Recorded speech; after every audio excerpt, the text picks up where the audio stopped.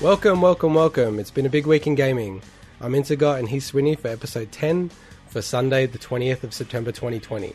In this week's show, we'll be discussing, finally, the PlayStation 5 price, pre-orders and release date has been revealed. Another surprise Nintendo Direct Mini partner showcase, and Swinpressions on... I don't even know how to say this name. Donuts? Tell me why series. Sweetie, save me. That is my favourite intro of any of the podcasts we've done so far. It's Don't Nod. What's hard to say about Don't Nod? Well, because it's an anagram, right? Oh, palindrome, sorry. Yeah, it is a palindrome, but I mean, It's pretty easy. Out of all the palindromes that could exist, it's one that's pretty easy to announce. Sorry, when you have a DONTNOD, it's not an English word. When I saw it, I thought I should just skip and say, "Tell me why." Why didn't you? I don't know. And if you do enjoy fine context like this, make sure you share with your friends and give us a 5-star review. How's your week been? It's been pretty good, but I've been through a couple of journeys, and there's one that I'll get to at the end of the show in one of our features about Tell Me Why. But the other one, I just want to talk to you a bit about. I picked up my copy of Super Mario 3D All-Stars about an hour ago. Yes. So the journey to get that, though, was interesting. So I think you sent me some links when they announced that the pre-orders were open. And I'm fairly certain they were EB Games links that you sent me. I'm fairly certain. Yeah. The first ones, because EB Games are pretty good. They're almost always the first in Australia to go live. But I don't normally get from them straight away because they're not usually the best on price. So it was during work hours and we had this like team meeting, but it was one of those ones where you're just like, hey, you know, you're just there listening, blah, blah, blah. But I'm like, oh man, I'm worried about this. So while, I was listening in, I'm like, I got to quickly pre-order this stuff. So I wanted to do it as quickly as possible. And that meant that, unfortunately, I went through a checkout process without creating like an account with EB Games, even though I technically have one somewhere, which meant that I didn't know how to access any more information about the order. Like I didn't get anything about some percent of my email or anything. And luckily, I got a missed call from them a couple of days before and I couldn't get back through to them. And anyway, comes to yesterday, the release day, right? I called them up and they're like, oh yeah, great, cool. So you'd put down, it was like $10 and then I had to pay the rest, right? $70 or something. And I'm like, okay, cool. So how does that work? I go into the store and they're like, oh, unfortunately, we need you to actually purchase gift cards. And then you use the gift cards to pay for the remainder of the pre-order. And I'm like... Now this is because of... So again, context is I'm in Sydney. We don't have any lockdown or anything. It's pretty open in Sydney. I'm even considering going to see Tenet, which is a different conversation altogether at the cinema. Whereas you're in Melbourne and it's heavy lockdown. Yeah, so any retail store like in EB Games is click and collect only, and so they've literally got the doors closed. You can't walk in. Really? That's spooky, dude. Oh, it's super super spooky. But so it's like 1980s Russia. You know what I mean? Yeah. So the guy on the phone was super helpful, and he's like, okay, you can obviously get the digital codes through the EB Store website, but you can also go through Zing Pop Culture, which is like their sister outlet for the the pop culture stuff.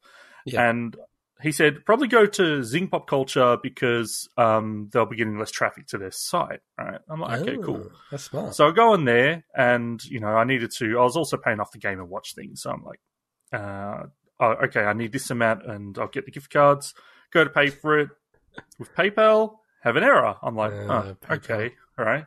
Then I go back, okay, I'll pay for it with my credit card, and I'm like, error. Okay. All right. Well, I'll leave it, blah, blah, blah, and I'll come back.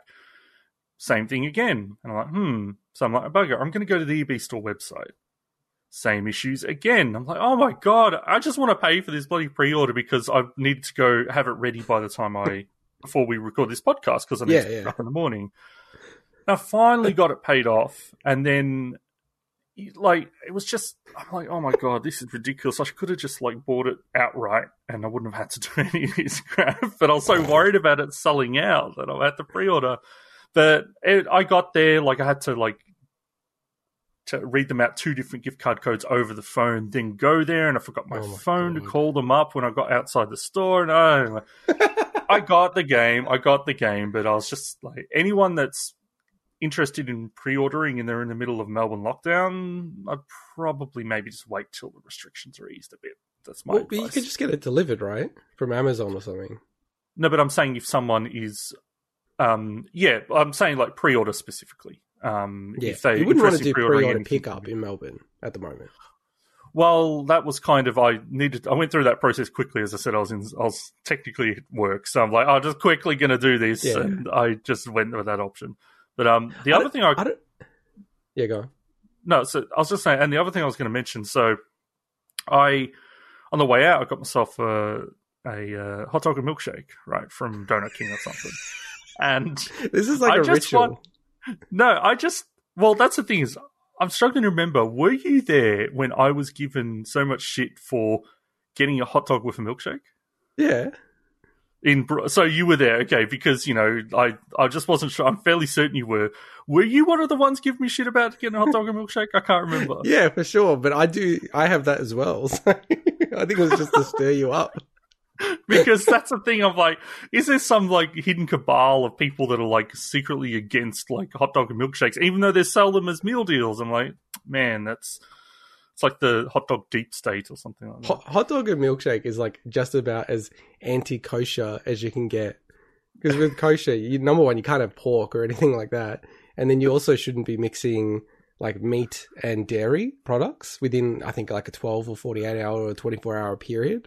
So, like, that combination is, like, just about as anti-kosher as you can get, which is quite funny. But you say hot dairy and meat. I mean, hot dog meat's pretty far along the meat scale there. It's almost vegetarian, right? Well, that's what I'm saying. It's almost, you could almost not consider a meat product at some point. But, all right. Yeah, I just needed to clarify if you're one of those people, that's all. I was, definitely. But, anything to stir you up is always worth it. But, yeah, so, like, my sort of story on the pre-order is totally different. I, pre-ordered it from JB Hi-Fi in person.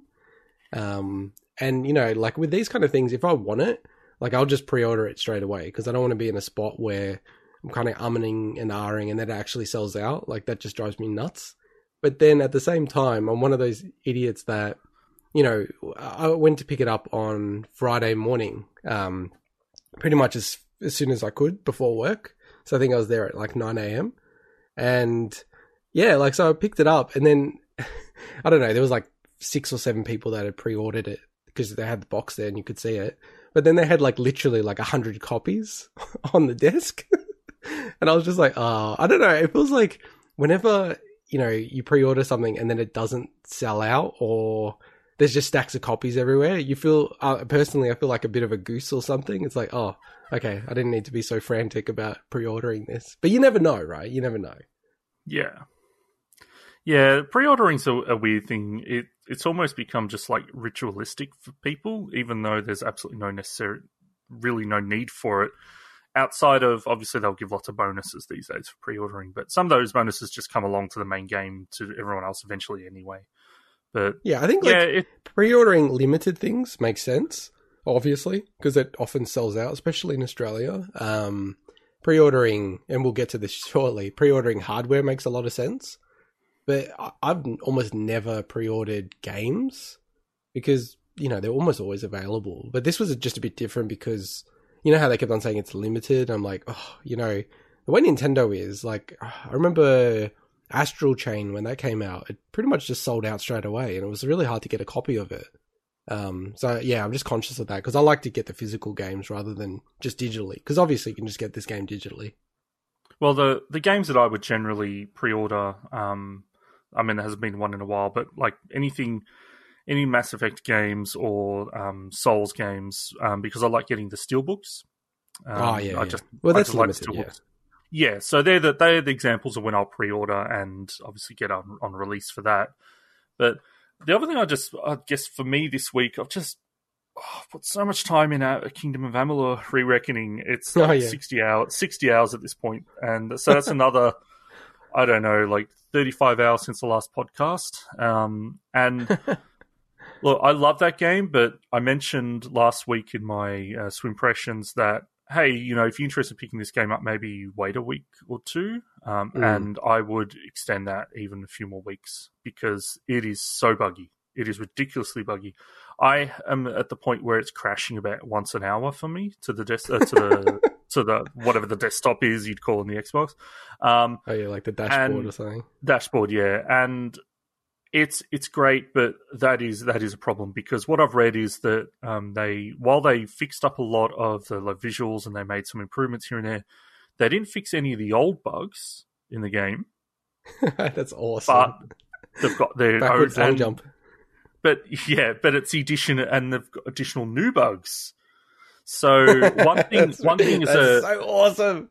Yeah, one thing is a PSA for everyone is that, you know, I mentioned last week that, hey, they did a day 1 patch that ended up being a day 2 patch to patch in that very hard mode, right? Yeah. There's an achievement for playing through the game on the hard difficulty, and I'd kind of been given a heads up by someone that playing it on very hard doesn't unlock the hard achievement, right? So normally it works that way, where you play, it's like goes down the chain, right? Yeah, like games that don't do that, and there is, you know, we'll get to it in a second, but the secret game that I've been playing that I haven't even told you, it has this thing exactly the same. It's not achievements, but where you beat it on a harder difficulty, it doesn't recognize that you've beaten it at the easier difficulty, which drives me nuts. It's so stupid. In this case, right, they're patching it, but anyone that's already started their game on that very hard, they're out of luck. They'll have to start the whole game again if they want that. And there's some really serious game-breaking bugs I've heard in this game that they're frantically trying to patch. Yeah, so what I've heard a lot of people say that enemies' bodies will disappear, and the problem with that is that some of those are like quest enemies that will have things you need to pick up off their bodies, like quest items. And I've been like staggering my saves. Like I've got like 12 staggered saves at the moment where I'll just cycle through. And I think I'm probably pretty good because I think the point where people started seeing it happen, I'm well past that. But man, like it's such a shame because the game is really, really decent. And really, like, I love it, but, you know, like, in the scope of everything, it's a really strong game, but, man, it's buggy as hell. Like, they needed to have this in the oven for a lot longer. It's a shame. Well, it's almost a game within a game, right? Yeah. But, man, I've played Fallout New Vegas. I'm used to this crap. And I was wondering, before we get into the big news, it is genuinely big week in gaming. It always is big week in gaming. Did you want to, you know how you sent recently, and I you know, this was in the chat around achievements, but it was like parenting achievements. Oh yeah. Did you?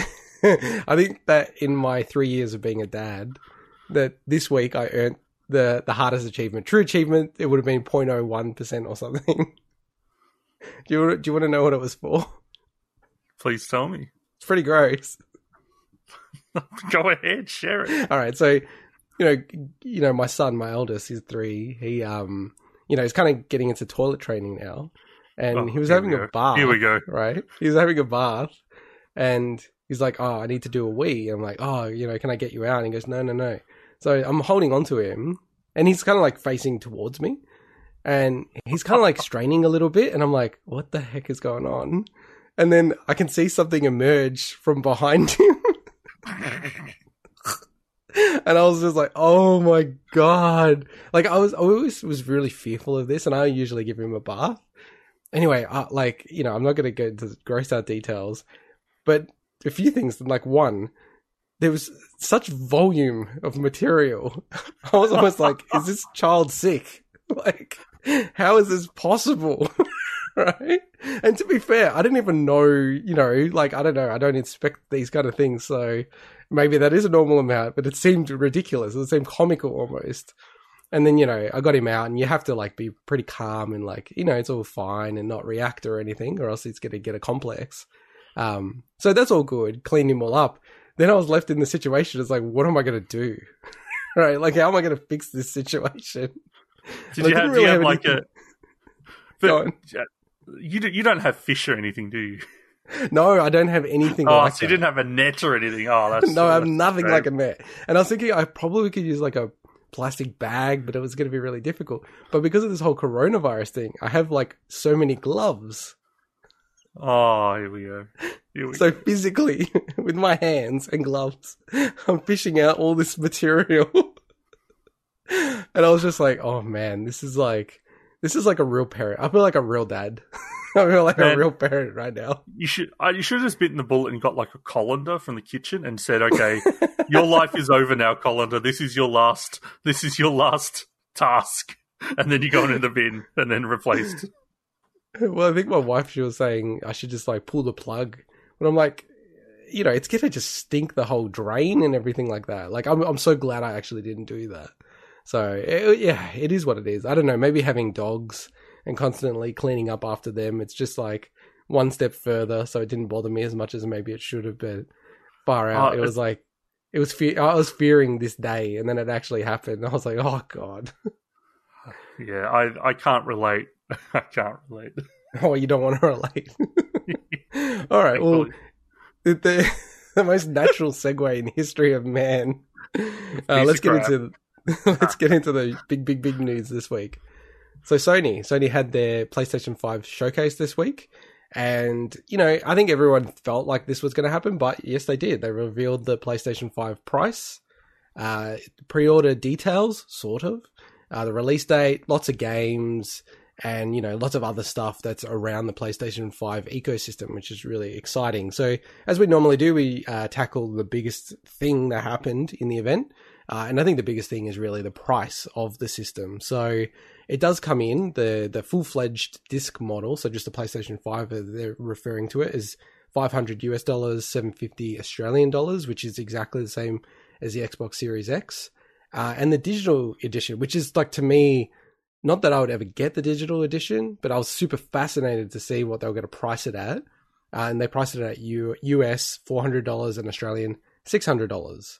And they're both coming out in Australia, US, and other territories like that, Japan, in the 12th of November, and then the week after in the rest of the world. So we're quite lucky, actually, in Australia to be getting it on launch day. So yeah, like what were your thoughts around the price? Did it surprise you? Did you hope for more, less? What were your thoughts? Well, I guess my thoughts on this are very different than the Xbox, because I'm going to buy into the Xbox ecosystem. Continue to do that just because I'm an achievement whore.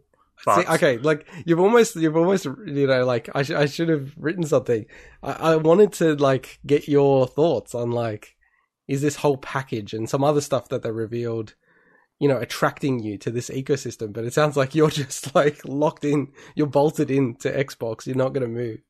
Well, I have a complex where I need to hunt for things that have no value, and they just pop up and they give me some kind of dopamine hit whenever it does. So because I'm an achievement whore, I need to stay with the Xbox system. I'll introduce you to a new addiction, trophies. And there's a whole range that you can get. But similar to how I've done in the past, what I'll probably do is I'll probably end up picking up previous generation PlayStation and catching up on a bunch of those games. So that's the way that I've kind of worked in the past with that. But when it comes to the pricing of the PS5 and the digital edition as well, I was kind of expecting them to, be pretty close to Xbox. I don't know why I was expecting them to maybe be slightly more, but the fact that they match them on the top level SKU is interesting. The digital edition, I think a lot of people were expecting that to mainly only be, let's say in US dollars, like $50 less or something. The fact that it's $100 less is pretty crazy, because from what I know, the only difference between the two systems is the lack of disk drive. Yeah, so look, and I wanted to speak about this prior to the prices coming out, and I think if the podcast had been running longer, we would have already covered this. But for me, it didn't shock me at all, and if anything, I was expecting that or even more of a discount. And you just got to think about it from a business sense, right? Like ultimately, the attachment rate on these kind of consoles is, like just ballpark, like 6 games per console. And for Sony and for Microsoft, if they are getting purchases on digital, the amount of money that they make on that versus physical is just like magnitudes apart.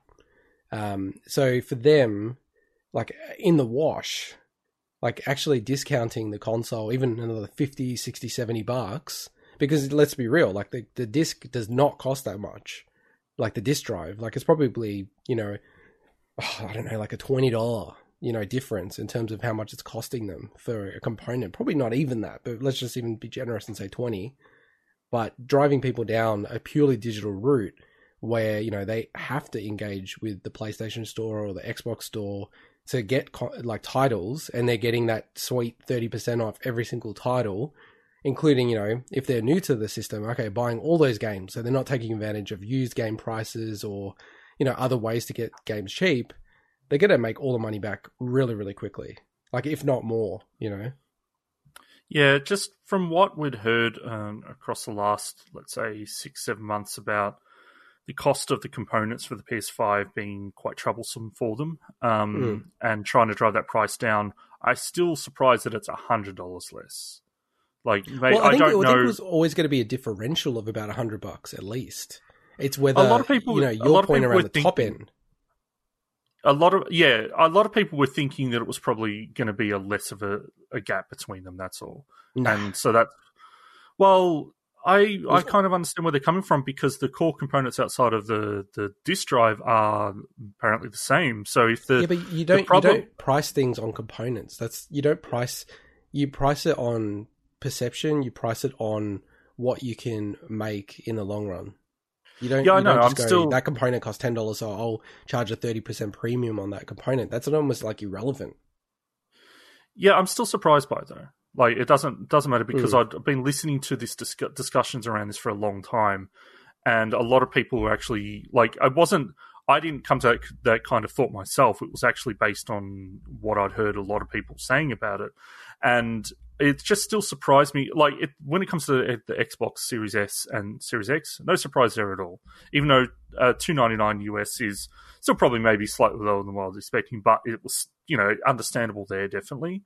But just because we'd heard so much hullabaloo about the troubles that they had now, we know that since that started happening, that a lot of regions with the pandemic things started to ease up, and manufacturing started to pick back up again and things like that. Like, if it didn't, we wouldn't be in the situation to launch consoles anyway, probably. But it still surprises me that there is that much difference. But I do understand what you're saying. When you're talking about price points, it's not just about how much are we making back, how much profit, or the break even, whatever it is, about how much we can sell and what we can sell it for.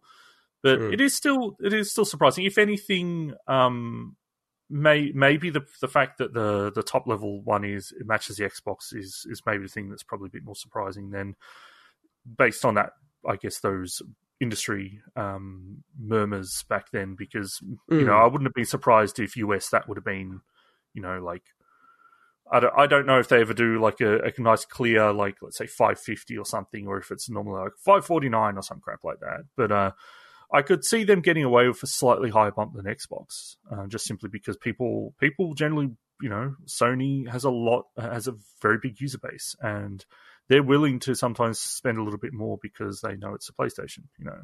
But yeah, and I think they matched genuinely, it. Yeah, I think genuinely the DualSense has got a lot of tech in it, like probably a little bit like the Joy-Cons. So I think genuinely that part is more expensive for them. Like, they've even, you know, Jim Ryan, the CEO of Sony Interactive Entertainment, you know, he's sort of said, hey, a lot of the budget kind of went to getting that right, and sort of, you know, focusing in on that, and to the exclusion of other things that they wanted to do. Look, I don't know, like, whenever I heard, you know, a lot of industry pundits talk about a $50 price differential, I really thought it was really naive. Like, a lot of it was, I think, based on when Xbox or Microsoft released the Xbox One S All Digital Edition, you know, the SAD edition. They released that with a $50 price differential.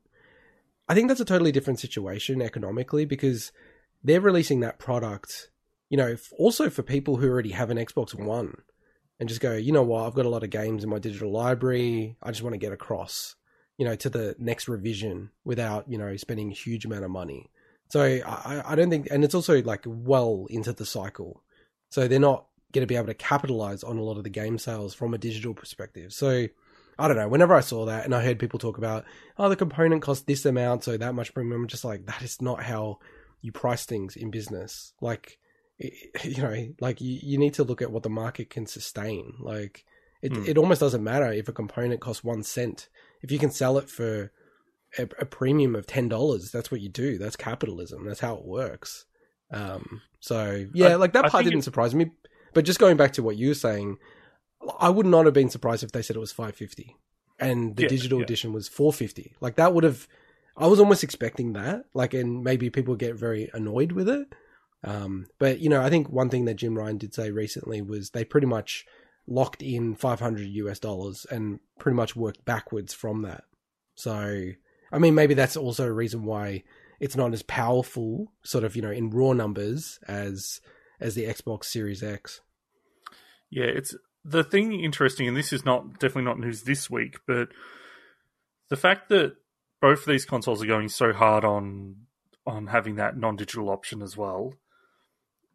Like, this is truly, like, it was obviously already on its last legs, but just the retail industry, like physical sales, where this is essentially, like, this is the generation where it dies 100%, because...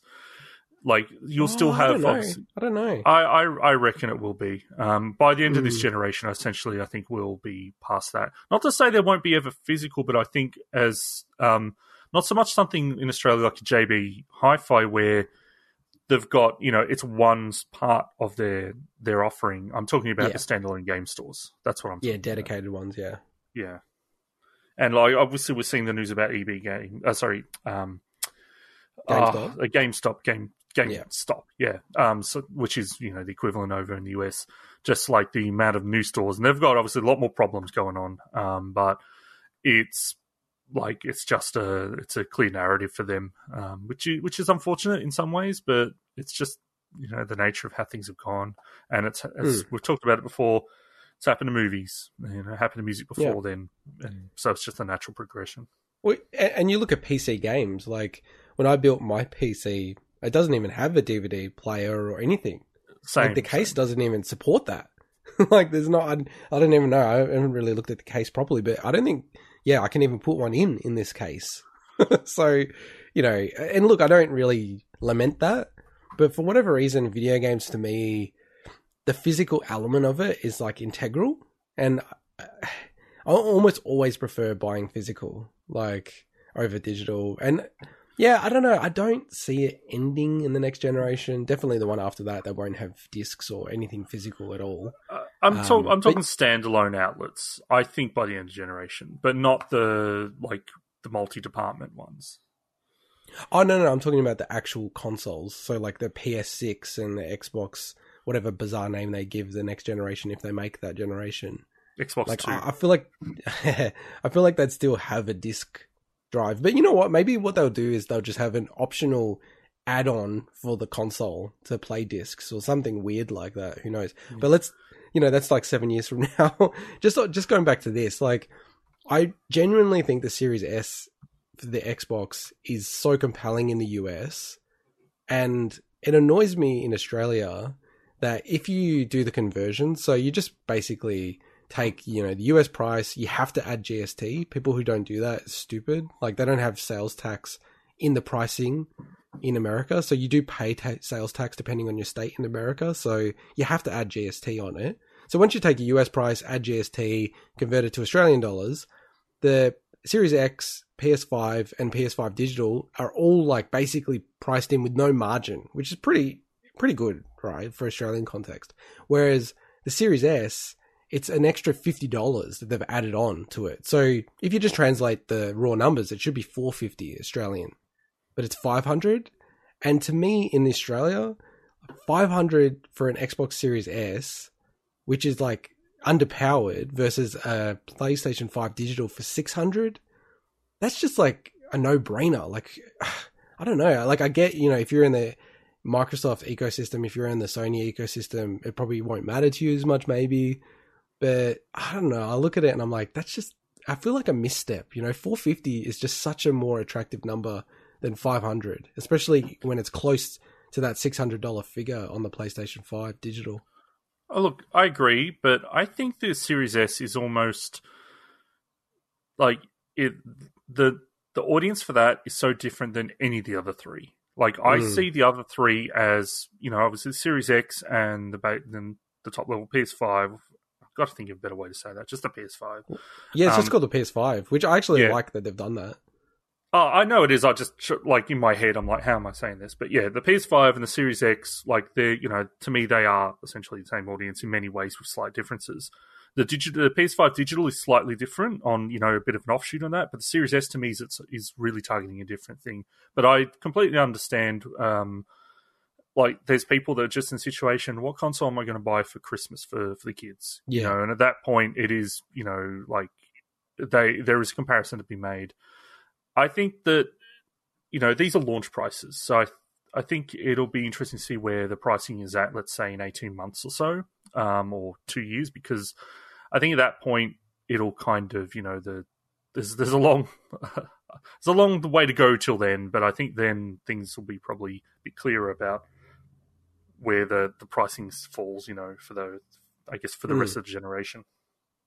And look, they've taken very distinct strategies, like the PlayStation 5 digital versus PlayStation 5 is literally the same except a disk drive, whereas the Series S and Series X, as we said last week, it's significantly underpowered. Now, targeting almost like a different resolution, which I think is a really cool way to think of it. It's just, hey, if you're playing on like a 1080p setup or a 1440p setup, you don't kind of need the Series X, in my opinion, outside of the disk drive.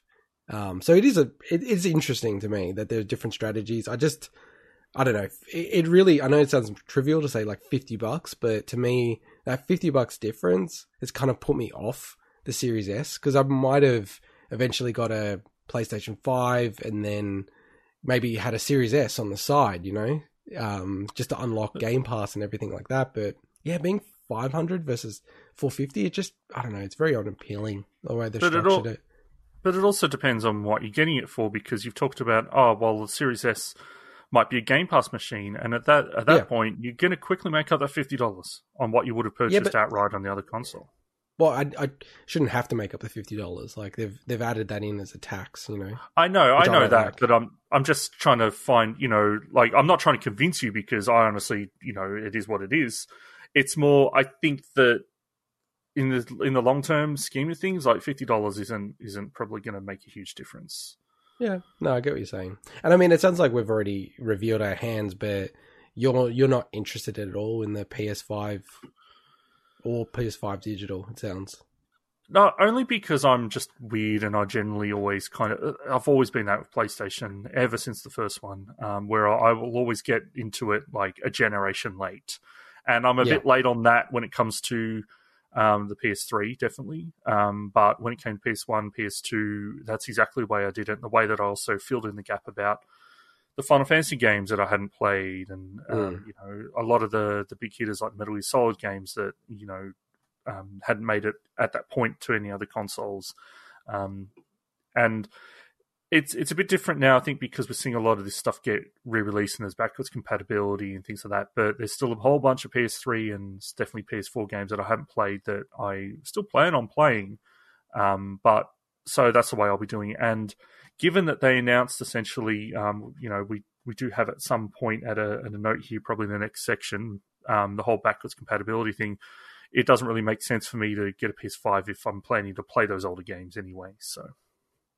Well, I'd almost argue the opposite, which is like it doesn't almost make any sense to get a PS4, because if you get a PS5, then you'll be able to play all the PS4 games practically. And no, so I'm looking to play I'm looking to play PS3 games.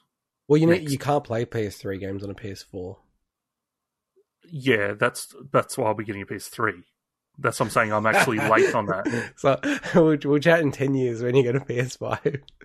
Yeah, well, that's the point. Is I said, like, I'm catching up by that, and that's why, if the PS5 was back to the PS3, that's honestly probably a pretty easy decision to make. Maybe not right away, but it's I'm just the kind of person like I love playing older games. I don't have same. with very few exceptions. I don't have that like jarring. Oh, this game looks and plays really outdated, and that's just me. So I'm cool to go back and play. Especially you're talking RPGs. Like a lot of that stuff is turn based and things, so it doesn't really matter as much if the camera's not great. But can I ask, Intergot? Say I wanted a PS5, how would I currently go about getting myself one? You'd have to tune into our Twitter feed because I've been blasting links where available. It has been a shit show, to put it simply. Like in Australia and in the US as well. Like in the US, I think it's even worse. In Australia, I think the Australian way is kind of like we just expect it to come out randomly, and I don't know why, but I think it's just. A lot of the marketing hubs for these companies don't have a huge presence in Australia.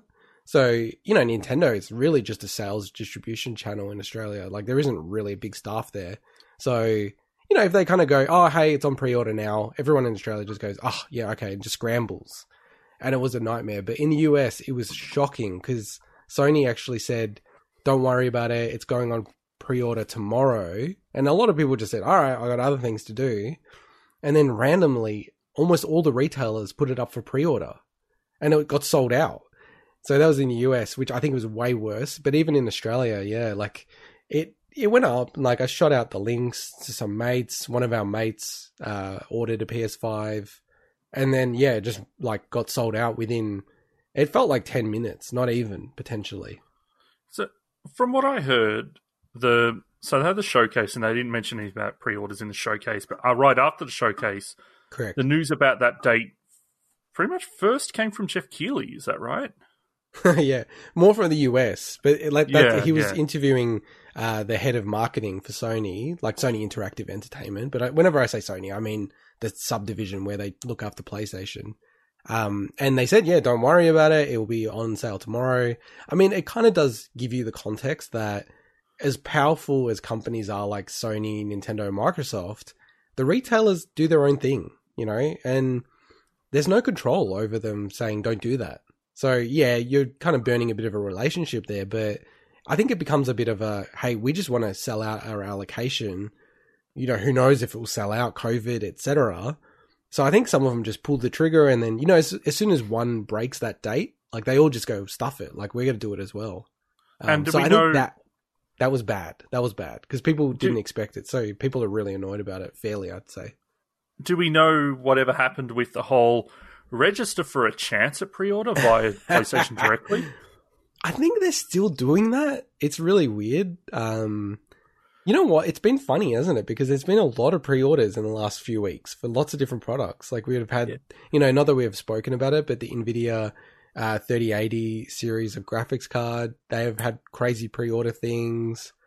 Game & Watch, that ran out really quickly. So yeah, and with the Australian one, like what I would say to people is, also focus in on, the not smaller, but the players that don't pay as much attention. So the Targets and Big W's, a lot of the times, I don't know, they're just very haphazard and they like launch their pre-orders and then it runs out and then they I don't know, find new allocations or new stock and then they'll update it.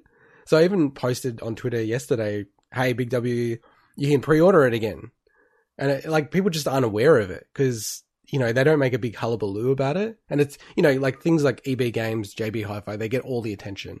And, EB Games, so that's like the GameStop for us in Australia, they sold out on the launch day PS5s. Then they sold out on all the 2020 PS5s. Then they started selling 2021 due PS5s. And then now they've just said, that's ridiculous. We're not taking any more pre-orders. Because I think they realized that it's going to be like 3 months before people can get their PS5. A 2021... actually, I guess when I think about it, it's only 2 months. Yeah, but... Well, and that's the bizarre thing about this whole thing, right? Because normally we would hear this news at latest, say, June, like E3... And, for November launches and the new consoles. But this has just been an odd year and it's been pushed back so much that, it's such a quick turnaround time. But yeah, look, follow us on our socials. I'll always post it out as quick as possible. I think also outlets like Press Start in Australia, they're pretty good at getting the word out quite quickly. And, you know, you've seen a lot of odd behavior. Like, I don't know if you've ever heard of the video game store, The Gamesman. It's like a New South Wales based one. Yep. So they've got an awesome store. Like, I love their store. They have like a retro museum. And you got to, like, when you're up in Sydney next time, we'll go visit it. It's really, really cool, man. Like, it's a really cool place. Like, they're genuinely passionate about games. I really like them. But I thought this was a bit dodgy. But, you know, fair enough, it's capitalism. They can do what they want. It's nothing illegal what they did. But they had pre-orders. But what they did was, when you pre-ordered, it was like a PS5 plus an extra DualSense controller. Or like a PS5 plus a DualSense controller and like a VR camera or whatever it is. Like, you know, the streaming camera that they're releasing for the PS5. You couldn't just order the PS5 by itself. Yeah, I mean, that sounds like it shouldn't be allowed, but I'm sure they've got the ability to do that. Well, they're allowed to do it, but it's just, it doesn't, like, you know, given how desperate people are, I get it from a business sense, but, you know, I think you get a lot of bad press if you do that kind of stuff. And people were very, very annoyed with them. So, yeah, and like I said, you know, just, you know, keep an eye out. Like, I think Press Start's pretty good. I'll keep tweeting on about it, but, you know, Big W seems to have stock. Like, it seems to come back. The other thing I'd recommend is just go in person to like a JB Hi-Fi or a Big W or a Target and talk to the manager there. Because they often can sort of work something out for you. Like, you know, think outside the box a little bit there. Obviously in Melbourne, you can't do that at the moment, which is unfortunate. And one thing I would really warn people is with Harvey Norman, be careful about pre-ordering from them because they have a very long and infamous history of like over allocating and then just cancelling people. And they cancel it on the day people go to collect it. So people have been really annoyed about that, especially with limited items that you can't get again. So I just completely avoid them, and I wouldn't even use them as a backup because I just don't trust it. And just moving on to related news. So this was also revealed in the showcase, and I thought this was like super, super clever. Sony revealed the PlayStation Plus collection.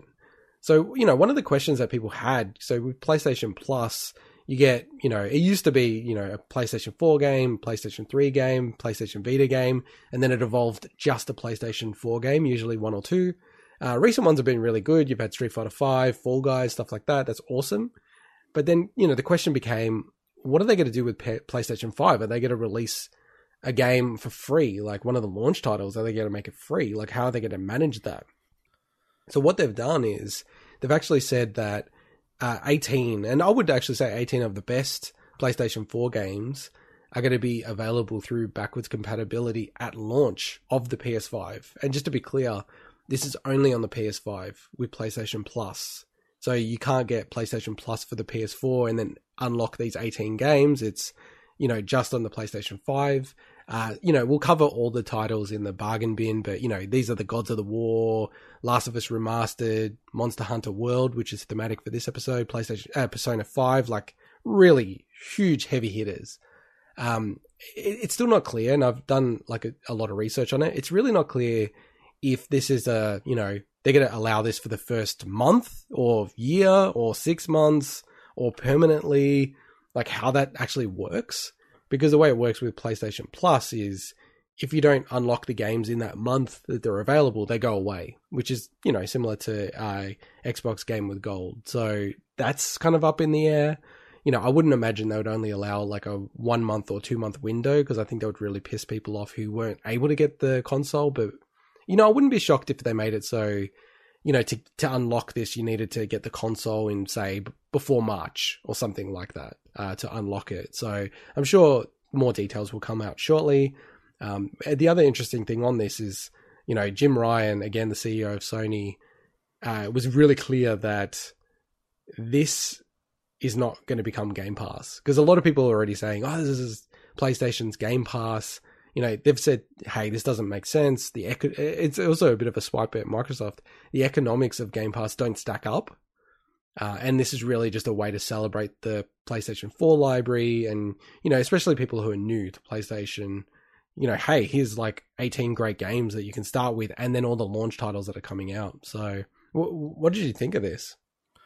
Well, first of all, I really want to play that game called The Gods of War. That sounds great. No, I meant to say in terms of the Gods of War, like those type of like heavy hitters. I know. This is great, especially for anyone that's picking up something the system at launch. It gives them a whole bunch of stuff to play because we know that a lot of launch titles, whether or not it's Deathloop or other games, just honestly, both consoles have kind of a bit of a weak lineup, especially Xbox. Oh, yeah.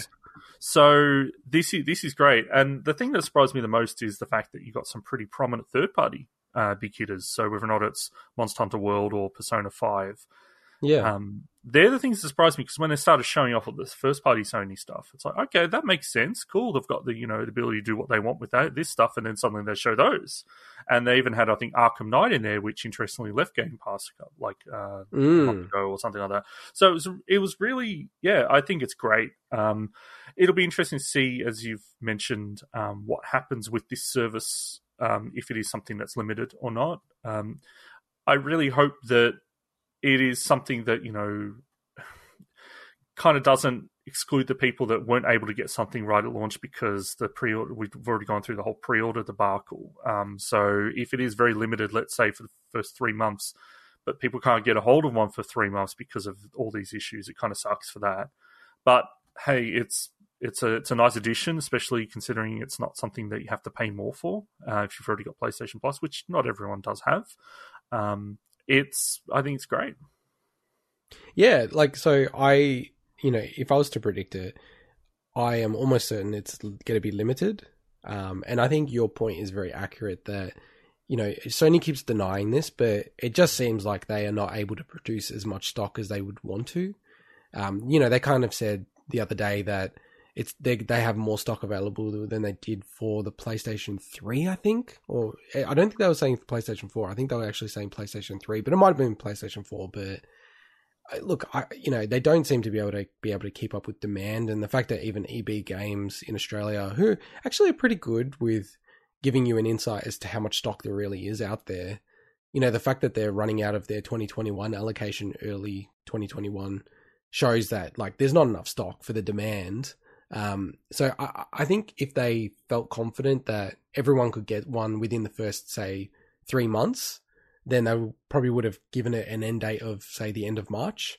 But, they don't want to get that backlash. So I think they're holding off and waiting to see, supply versus demand. And, once it gets to a level where it's fair, maybe in December they'll come out and say, actually, like this is going to run out in April or June or even March again.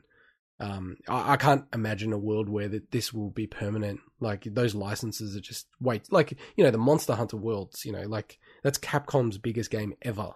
Like including Street Fighter, Resident Evil, all these games. Like there's no way that they'll allow that to be free permanently as part of PlayStation Plus. Like it just doesn't make sense. So it's a great incentive. And the thing that I wanted to ask you in this segment was really like, is something like this compelling to you? Because like a lot of these games are the exact games that you haven't played because you're not in that Sony ecosystem, and it's sort of like, hey, here's 18 games, and pretty much I can imagine a world where you play 15 of the 18, like excluding the ones that you would have already played because it was cross-gen. But is that something that makes you go, oh, okay, it's kind of interesting, or you're just so bolted on with the achievements you can't move?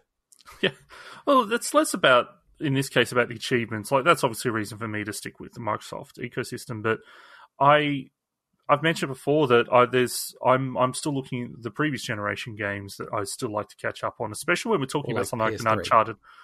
Yeah, and I know that some of those things, Uncharted, have done the collections on PS4 and things anyway, which are probably the best ways to play them. But it's I still want to play through God of War 3 before I ever get to the remade, the rebooted God of War and things like that. Yeah. And I think for me, I don't have a problem buying these games, but I think for people that didn't have as, that I guess had to, I'm not made of money, but like I'm not seriously having to budget my game purchases like a lot of people will unfortunately have to. And it makes sense for those people from a price standpoint, 100%. I'm just, if Xbox didn't have Game Pass, then it would probably be a lot more of an incentive because Game Pass, just there's still so many games there that I'm sitting at looking, oh man, I'll download that. Now that, like the Yakuza games are adding all those into that, and there's just a whole bunch of games that I haven't played in my own backlog of, whether it's physical. I think I got something like 100 sealed 360 games that I've never touched and things like that. And it's like, oh man, when am I ever going to get to these? Like, I'm probably going to resell most of them, but there's just so many games. So for me, if it wasn't for that, it would be compelling. But I think it's great for the majority of people, though. I'm not downplaying it. It's more just my personal situation. And look, there's definitely some in there, like Persona 5. I'm still holding out some hope that they may, eventually do some Switch ports there. But if anything, Persona 5 will probably hit Steam at some point, like Persona 4. I think it's Persona 4, or is it Persona 3 recently hit Steam, one of the two. Yeah, Persona 4 Golden. Yeah, so I've got a PC that I'm not using enough for games, so there's chances there. And who knows, maybe they'll start porting some of these titles, just like they have Horizon to PC. So maybe that's a way for me to play some of them as well. So. Yeah. Well, why don't we get into the games then?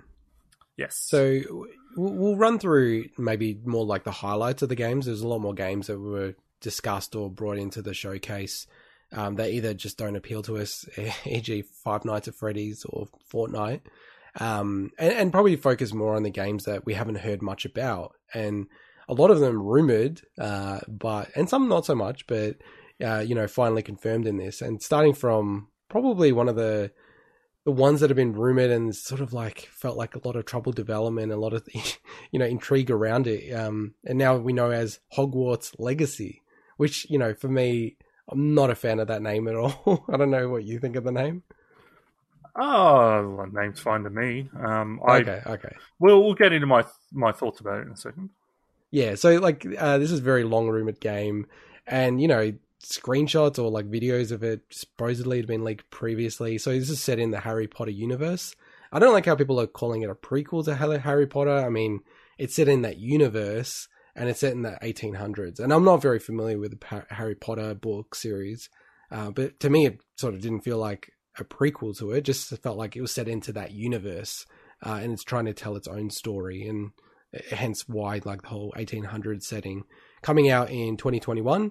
And probably the other thing to just sort of call out in this is, there's a lot of, controversy around J.K. Rowling, the author of the Harry Potter series. And, the developer and the publishers have come out very strongly saying, we don't support those sort of statements. And also she isn't involved at all in this game. But I do feel really bad for whether you agree or not about the comments by the author. I just feel bad that, people who are making this game, like more the developers, artists, all these people, it's like coloring this game. And there's a lot of people who are like, oh, we should boycott this game. And yeah, I just kind of feel a bit bad for those folk who are working so hard on this game, which it does look cool. It's not necessarily the most appealing thing to me, but it does look like a really cool game.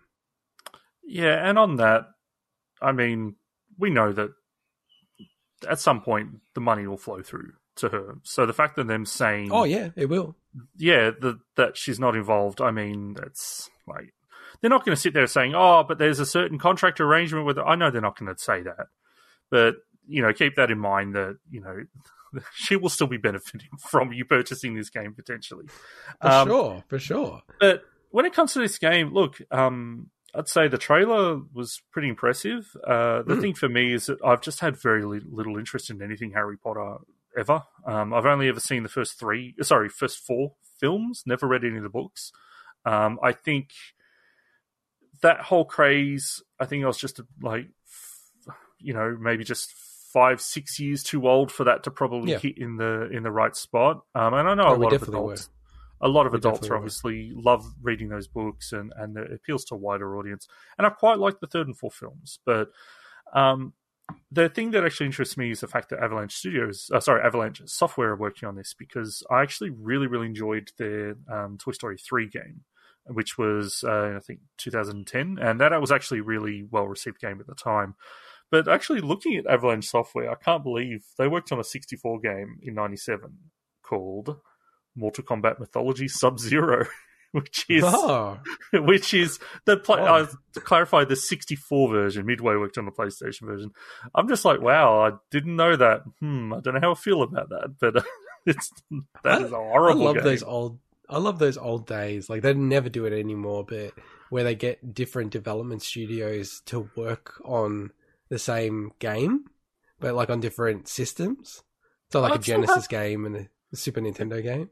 Yeah, it still happens, but you don't see the differences between them like we used to. No. But it's not. You're talking about ports. I'm not talking about ports. I'm talking about it's like they're making the game from scratch and just coming up with their own ideas. It's like bizarre. But the reason I'm saying that. The reason I'm saying Yeah. that still happens because we saw it a lot with the Wii and like the 3DS and stuff. Like there were cases where they were essentially creating different versions of the same game, but not as much as we used to. That's a fair point. Yeah, that's a fair point. Like where, especially with 3DS and DS, where those systems are so big that there was a lot of games that had a DS or 3DS version that, was actually a pretty different game. Like some were even 2D games when the base game was the 3D game. So completely different. So yeah, no, like it's an interesting game. Like, and I think people are not understanding how big this game is. Like this is going to be a smash hit, this game. Like if it's at all decent, like in terms of how it plays, I feel like this game is going to be so massive. But the big thing that I wanted to talk about was the next one, Final Fantasy 16. What they opened with, Final Fantasy 16. So yeah, this I was is pumped definitely for you when I saw this. It's definitely rumored, but I don't think anyone expected it to be announced in this showcase. But when you say rumored, it like people didn't know what the setting was or anything, right? So I mean, Blind Freddy could tell you there's going to be Final Fantasy 16. Come on. Oh no, but rumored that we would hear something about it soon is what I took, because we'd heard some comments from like the producer and things like that about what the next game was going to, things like that. Okay, fair enough. Relatively recent, but this trailer, it opens up. You're like, okay, it's Final Fantasy straight away. There's so many things about it, and obviously then it comes with the chocobo and it's confirmed. But one thing that immediately hit me about this was. Obviously, the setting is very different than the recent Final Fantasy games. It is essentially going back to probably, I'd say, a Final Fantasy 6... No, actually, probably before Final Fantasy 4 and 5 level of, I guess, technology in the world, from what it seems. Yeah, like steampunky. Well, no, but that's what I'm saying. Like, not even 6. 6 had kind of those elements, and we don't really see much of that in this. If anything, what the trailer actually reminded me heaps of was... specifically the first episode of Game of Thrones. There was so much to it that really, like, I don't know if you remember the first episode, but they're in Castle Black in like the courtyard. Yeah. There were so many shots in this. Yeah, so many shots in this trailer were in a similar looking courtyard, and then they're in like those big town halls, like with the tables, and I'm like, man, this is like Final Fantasy meets Game of Thrones in some way, and it was really cool. But I will say there's a few things that really put me off about this. It's not going to put off everyone, though. First of all, I know why, but I'm not a fan of them sticking with the character action style combat. Final Fantasy 15, there's a lot that I love about the game, but the combat system was not one of them. They did improve it, though. I will say that to the Royal Edition. From the base game, it was pretty rough. The Royal Edition added a lot more. Also made the party members a lot more unique with their own, I guess, combat mechanics. But it's not what I'm looking for a Final Fantasy game, and I don't know if we're ever going to go back. It's such a shame, but I understand that it's a lot more accessible to people if they can press a button and the character does something immediately and it feels responsive. I do miss even the ones that are kind of get a bit of a hybrid systems, whether or not it's 13 or 12, and 10 is my favorite system from battle system from the whole series. But that's the one thing that kind of did disappoint me. And the other thing was, I'm always like the Final Fantasy games have always almost been the graphical benchmarks of that looks next gen. When we first saw Final Fantasy X, it's like, oh my god. When we first saw Final Fantasy 7, dude. Well, 7, yeah, but like I'm thinking more from PS1 to PS2. Final Fantasy X, oh my god. When we saw Final Fantasy 13 for the first time, everyone's like, oh my god, that looks incredible. Yeah. If someone told me this game was running on a PS4 Pro, I wouldn't. I'd believe them. It didn't. There's a nature to it, like especially when you start looking at the character models and the hair. It looks to me like just. It's like I was. It wasn't giving me that oomph that the Final Fantasy games moving to a next generation has normally given me. So just on that, right? So for me personally, there's only one single game, and it's the game we're not even going to talk about. The only game that I've seen so far out of Xbox and Sony where I've gone, oh, okay, that actually looks legit like the next gen is Ratchet and Clank. And not so much just how it looks, which it does look incredible. It's like, they're going, hey, this is gameplay. And look at it. It's like flipping to this area, that area. And I think that component of it feels very next gen to me, where it's not like, here's a long corridor so we can load assets in the background and then pop you into the world. It actually genuinely felt like, wow, they are really taking full advantage of this insanely fast SSD and building a game around that, which is like a very Nintendo style approach. Outside of that, no game has really like blown me away that much. And I think it's also like PC gaming is so huge, it's blurring all the lines anyway for me. So I'm probably not even as familiar with like, this is the max of what a One X can look like, or a PS4 Pro. So I get like that's how you feel, but for me, none of these games really like make me go, wow, this is like so far in advance. Like it's actually one of the smallest gaps that I can think of in any generation. I know.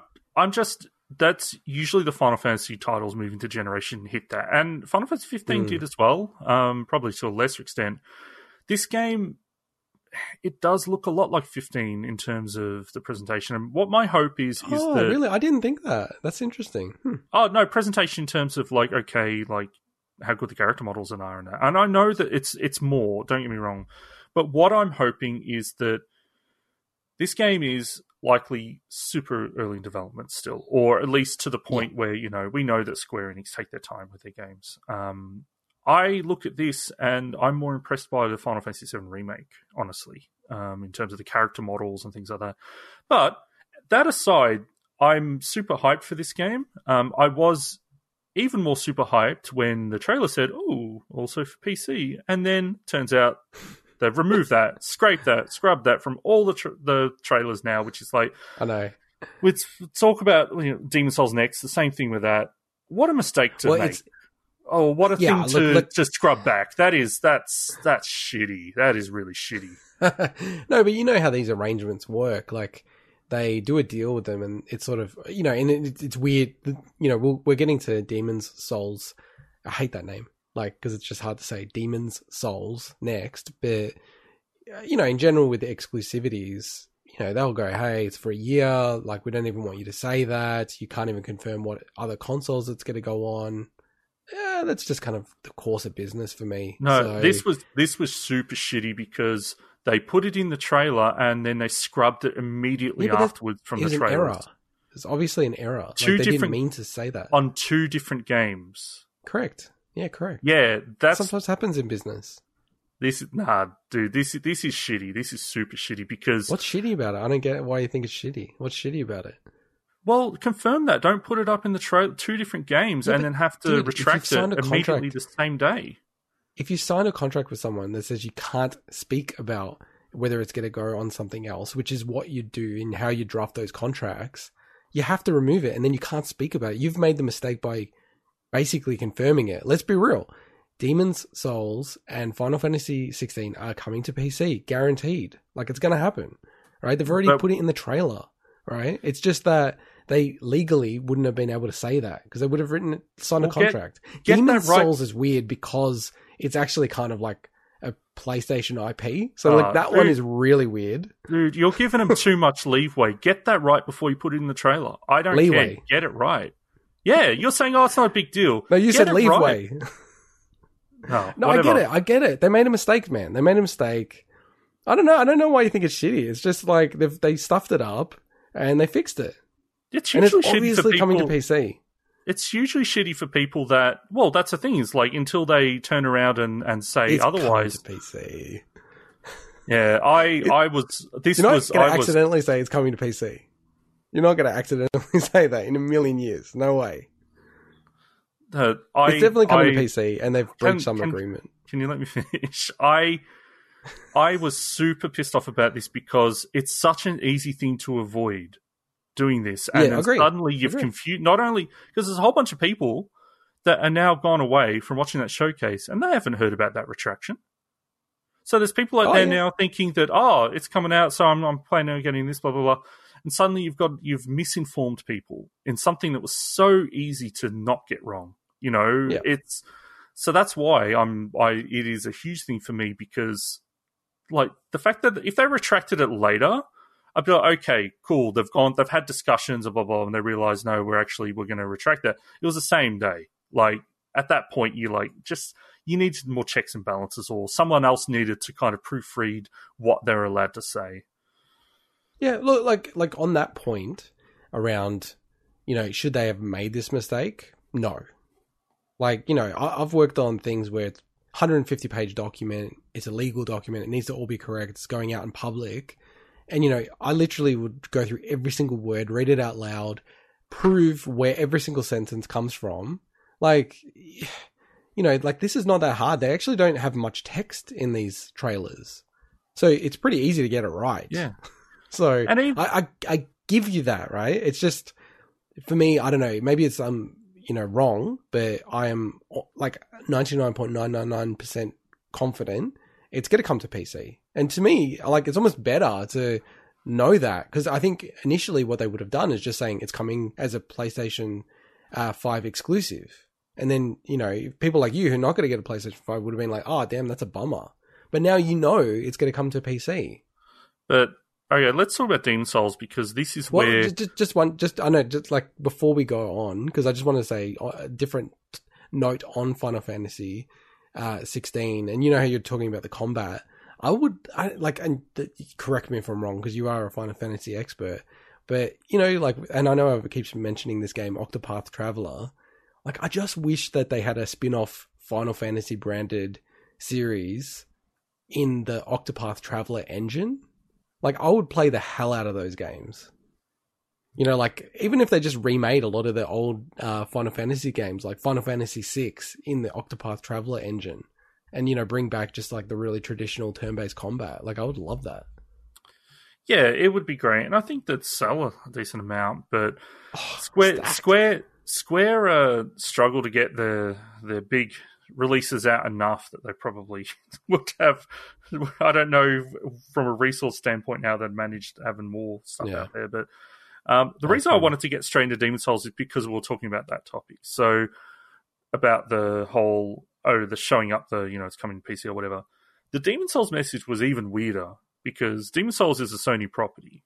Yeah, that's weird. That's really That's weird. The one that is like the weirder one because, exclusive, something about other consoles. I can't remember the exact wording. I wish I had it in front of me. But that's a weird one because nobody would ever expect that game to come to any other console. PC, maybe, but I mean, the original Demon's Souls never came to PC. So they are bringing a lot of things to PC, though. So I think people are now assuming they're going to bring things to PC. Yeah. But Demon's Souls, so... I know so much about this game that I've never played, right? Same Bloodborne. You're a huge Souls fan. I am, but it's hard. It's horrible to say that and then say I haven't played probably one of the most important two of the most important titles, which is Demon's Souls and Bloodborne. And again, I've mentioned, before that it's simply because I'm not in that ecosystem at the moment. If they had PC ports, I definitely would have played them. If it was on Xbox, you would have played it. So this is the remake by Bluepoint, and remake in the truest sense of the word. They've done such an incredible job with the visuals in this. The one thing, and just on that, with Bluepoint, who is going to buy Bluepoint? Like, if I was Microsoft, I'd buy the hell out of Bluepoint, man. Like, why are they still independent? It makes no sense to me. I have no idea. Because they just do magic. Like, they seem to be, like, in the industry, just by far the best porters, remaster creation team out there. Like, they just kill it. And maybe I can't believe they're free agents still. It's crazy. Maybe they feel that it's easier to operate in the current setup as opposed to, well, I don't know. Like my assumption is something's working for them in that arrangement. But with Demon's Souls, so as I said, like I know a lot about this game considering I've never played it. And the one thing that it looks amazing. I'm so glad this is happening. First of all, the servers aren't even live for the original Demon's Souls anymore. So I think for anyone that wants to do the PvP and the co-op and everything, then it's great to obviously have a new version that's coming out. But what I'm really hoping is that this gameplay trailer, which is basically the tutorial of Demon's Souls, I'm hoping it didn't have a HUD, right, which was obvious. So there was obviously it was scripted or set up for this presentation. I'm just really hoping the camera was made more cinematic for that specific purpose, because the camera is very different than the Souls style camera, especially Demon's Souls. So that was the one thing that kind of just looked unnatural to me. I'm all for change in the sense that if it's end up going to be, I guess, beneficial for the game overall, I just hope that it still has that, I guess, that feel of the original and for people that are fans of it. But it looks amazing. It's awesome that's a launch title. To me, that is if I was getting PS5, that would be the one game I'd be buying, no doubt about it. So that's awesome. And I don't know, as someone that's hasn't really dipped their toes into GOT, what does this game kind of look like to you? In terms of what? Well, what's the impression you're getting of this game? Oh, it looks awesome. Yeah, on the camera, I read it about that prior. That is going to be the camera. Like, it is. They've taken a different approach, which, like a lot of these folk who love the Souls games, and I get it, because, there's certain games that I'm really into, or certain genres like Metroidvanias. It's like you kind of expect something, and if it's way outside of that, it can really throw you. I know a lot of people have been thrown by the Mario 3D All-Stars collection, where they've inversed the controls for Sunshine, and then also inversed the camera for 64. So it's like, it throws people, especially if you play them a lot. But outside of that, like, yeah, this is a game that I would definitely play. Like, I'm, as part of the some other year, I've forgotten what am I doing? Game of some other year. Game. That's why I got it wrong with it, because I keep on saying in my mind game of the some other year. So I'm trying not to say that, and I said the whole thing wrong. Game of some other year. As part of that, we're going to go through Dark Souls. So I'm super looking forward to that. But yeah, Demon's Souls, it looks really, really sick. Like, and it just looks like a really great game. Like, it looks super, super polished, and it's I'm going to bring up Mario 3D All-Stars collection again. I mean, I think for a lot of people, they were hoping for a remake like this, like where, you're taking those base games and, maybe throw in Odyssey's engine, also Mario Odyssey's engine, and, build it out that way, or do something like that. So, and I get that, I don't think you can get away with it as much on a PS3 game and then bringing it to PS5 without absolutely remastering it. I just don't think that would fly, because, those games are almost trying to be a bit cutting edge in those days, but now they look a little bit dated for most people. But yeah, like, so yeah, like, to respond to your question, yeah, it looks really cool. It looks really, really neat.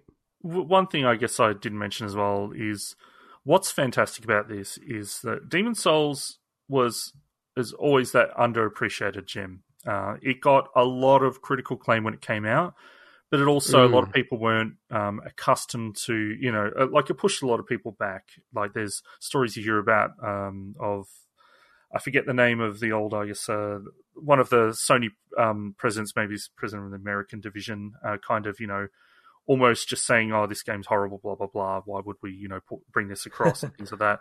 And then turning around completely on that, because they're games that kind of like they immediately, like, it changed it was like a trendsetter at the time. But yeah, it wasn't until Dark Souls that the series really picked up, I guess, the mainstream appeal. So what's great about this is that it's getting that push. It's obviously a launch title, which is always going to help, because as people are wanting to get games from the platform.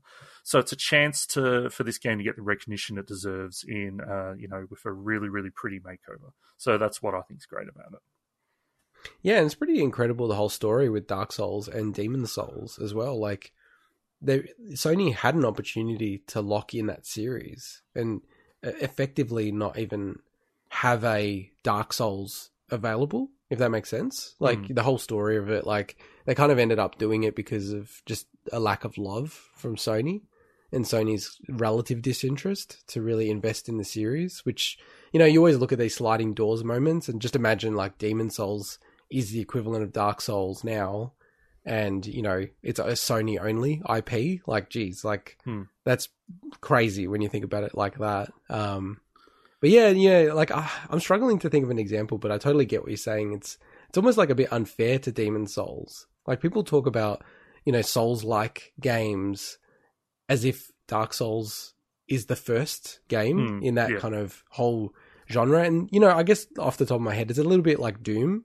where, I'm talking about like 93 Doom, the original Doom, where, everyone's like, oh, it's a Doom killer or a Doom clone or like things that have copied Doom. But there were so many games predating Doom that pretty much had all the elements that just didn't have it in a package that clicked with people and just kind of exploded. And yeah, you do feel bad for those games that were there beforehand. And it's like, well, hang on a second.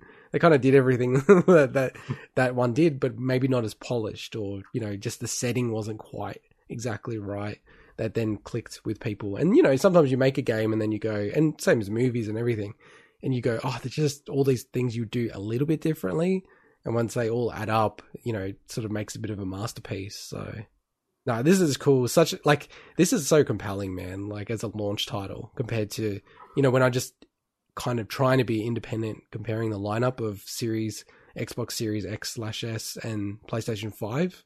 And like, this one is a big heavy hitter to me in terms of being a launch title. 100%. Which they didn't confirm in the actual showcase. I know, it's ridiculous. Why would you not put that in? Oh, it was super odd. I mean, like, in the next segment, we'll go through the overall thoughts on the showcase, and there's a bunch of stuff that they didn't confirm in the showcase that I think is pretty critical, and they confirmed in interviews afterwards. It's very odd, like, how they did all of that. But they closed the presentation off with essentially a logo teaser of essentially the next God of War. And they just had the title there. Just had the title there as Ragnarok. Yeah, and I mean, that's huge. They obviously didn't have a big fancy trailer for it, but I think they needed to kind of really just push those buttons of people looking for that. They had Final Fantasy 16, was a huge announcement, but is not going to be everyone's cup of tea. So they had this second big hitter, which is the next God of War. So yeah, like, and it was almost like, it reminded me of Metroid Prime 4 in terms of just being, here's a logo. And then I saw it said 2021. I was like, what? Like, I actually had to go back and check that. So I was like, how's it 2021 and there's no footage or like anything on it? Like, I don't know. I guess maybe it's just a teaser and it's a bit of a marketing campaign. I think there are a lot of cynical people, more cynical than me, who are like, this is not going to be 2021. This is going to be 2022, and they're going to push it back next year, which might happen. But yeah, this was probably one of the biggest announcements in the showcase. I'm not sure if they've ever delayed a God of War title. I could be completely wrong on that, but I think if you're skeptical of that, just check that, see if they have a history of delaying. I know obviously the pandemic changes everything, but it would have, the studios have had time to adjust their timelines at this point based on the fact that this has been going on for over half a year now. So I don't think they would have put that there without knowing they couldn't deliver. But who knows? Who knows? Yeah, and look, it's not something that I think that they're not going to be able to deliver. It's just, that's kind of a lot of people's reaction on it. So no, I think that's really sick, man. Like, when you look at the lineup for the PlayStation 5, and then you add in a God of War, a God of Wars, as I said earlier, that's massive, because that is a genuine 10 out of 10 potential game. And then you've got a bunch of others that are coming out at launch as well. it is pretty killer. And I guess that's a good sort of, segue into our overall thoughts for the showcase. And just, confirming a bit of other news that I think should have been in the showcase but wasn't. But, just as taking a step back, the showcase, and want to get your thoughts on, did you think it was an effective showcase, and how did it compare to, Xbox and even Nintendo's offerings of late? Oh, it was a killer showcase. Any showcase where you announce the next mainline Final Fantasy game is killer, because that doesn't happen very often. And true. Then to also have some great trailers, like the Spider-Man trailer was awesome. The Demon Souls, we've already mentioned that was a great trailer as well. Then to end it with God of War is like, this was awesome. Some of these announcements were like, hey, these are headline E3 announcements kind of stuff, in their big presentations. Yeah. So, it was really good. And, I mean, there were a bunch of other things that they talked about, interestingly, and no Godfall in this showcase, or at least in the main showcase. It's like, I think they learned their lesson sometimes with that game, but that still is a. I was waiting for it. Honestly, I was waiting for it. I was like, wait, I was going to text you because I was watching it, and I'm like, are they going to talk about Godfall? It's like the grandma thing in the Ubisoft. It'd be cool for them to show Godfall if they're showing something different, like, oh, this is you actually. Yes. This is like the hub world, or this is like the story. Like, what's the story of the game? Like, maybe it doesn't have one. But the point is, like, they haven't shown us anything else other than just here's the combat. Here's the combat. Is there anything else? But yeah, we also learned some other stuff that I don't know if you're about to go through. So post showcase as well. Yeah, and as I said, that there were, a lot of things that just seemed like they should have been in the showcase, even if they had handled it really quick. The whole showcase, as you said, it started with Final Fantasy 16, and then it ran through a lot of the games, and it was back-ended by, okay, we know you're waiting for this. Here's the price. Made it really clean and simple and minimalistic. Here's the price. Here's the release date. This is what's happening. And then, here's one last thing, which was the God of War announcement. But so many of these other things, like, everyone's been talking about, when are they going to confirm it or have a statement? Like, number one, can you play PS1, PS2, PS3 games on it? That's now been confirmed, no. And that's what I was alluding to earlier, that Jim Ryan in that interview with Famitsu and a whole other outlets like GameIndustry.biz and a few others, is essentially just saying, with all the tech that went into the DualSense and a few other things, they just kind of, from a hardware perspective, didn't have the budget to really focus in on PS1, PS2, PS3. I think for me, the biggest problem is the PS3, because the architecture is so different, the whole cell architecture. It's just such a nightmare for them to try to be able to make it compatible, that it then creates a gap where, and they tried to do this with the PS4. They could kind of get stuff on the PS1, PS2, but not PS3, but it just feels a bit odd if you can play PS1 and PS2, but not PS3. So they've confirmed that that's not working. And then they also said that the PlayStation 5's 99% compatible with PS4 titles. That's also really weird. I assume that that's just like some of the games that had physical devices or things that are, edge cases from a PS4 perspective, and they won't work. Yeah, it kind of covers them for that. That 1%. There might be a game that just will not work. Outside of the needing peripherals and stuff. So it covers them there. Yeah. To say 100%, like even Microsoft's not said that. Well, and that's the thing. I think maybe it's just they're trying to cover themselves from a negative article or something like that. But I think if you're 99%, you pretty much can just say you're backwards compatible with PS4. Because I think if it's just a few edge cases, people aren't really going to work up about that. It's more if I look at the top 100 selling games, do they work? And if they all work and there's a quirk here or there, I don't think anyone's really going to be fussed about it. But they've almost made it seem like it's not compatible historically. Because, they had Mark Cerny had the whole commentary around the top 100 games are going to, they should work. And then people were like, well, wait, does that mean all the rest of the games weren't? So it's good that at least they've just put a line through it. PS4, pretty much any title works on PS4. It's going to work on PS5, PS1, PS2, PS3. Hey, you got to go buy a PS3. And you can get the launch PS3s that have the physical emulators on them. So for PS1 and PS2. So that's an option for some people as well. A lot of people I know take advantage of that. The other one was just around the launch titles. Like, they weren't really clear on what the launch titles were for the PS5, which was really odd. And then they confirmed it afterwards. So just quickly running through of the ones we know, and this could be added to quite quickly. So Astro's Playroom, which is really, really sick. Like, Astrobot, like, I'm really keen to play that in VR one day. And this is like a 3D platformer version, so not a VR one, but it's very associated with DualSense. So, and that's going to be pack-in, like a very old-school method, pack-in for every single PS5. Again, we're not sure if that's permanent or it's just in the sort of launch series of the PS5s. Demon's Souls, as we just referred to, Destruction All-Stars, Godfall, Just Dance 2021, Marvel's Spider-Man, Miles Morales, Sackboy, Big Adventure. So they're the ones that I know are confirmed right now. And again, they might, add more games as time goes on. I know that there's like lots of third-party games that are also going to be at launch. So things like Assassin's Creed Valhalla. So yeah, there's going to be a bunch of games that you'd expect if they're launching as a sort of cross-platform on Xbox. They should be at launch with the PS5 as well. And what? On that Valhalla note, if there was any game, as weird as it is, that would get me to get a new console, it's probably that one. Just simply because I really want to play that game. It's like, oh man, I'll be playing it on the last gen. It's not going to run as well. It's coming on PC, right?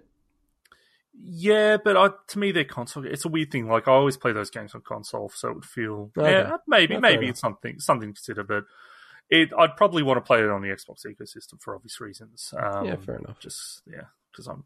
Well, at least with that game, they've confirmed that when you do get a Series X, which I know you will, it will be a free upgrade to Series X. So that's been confirmed.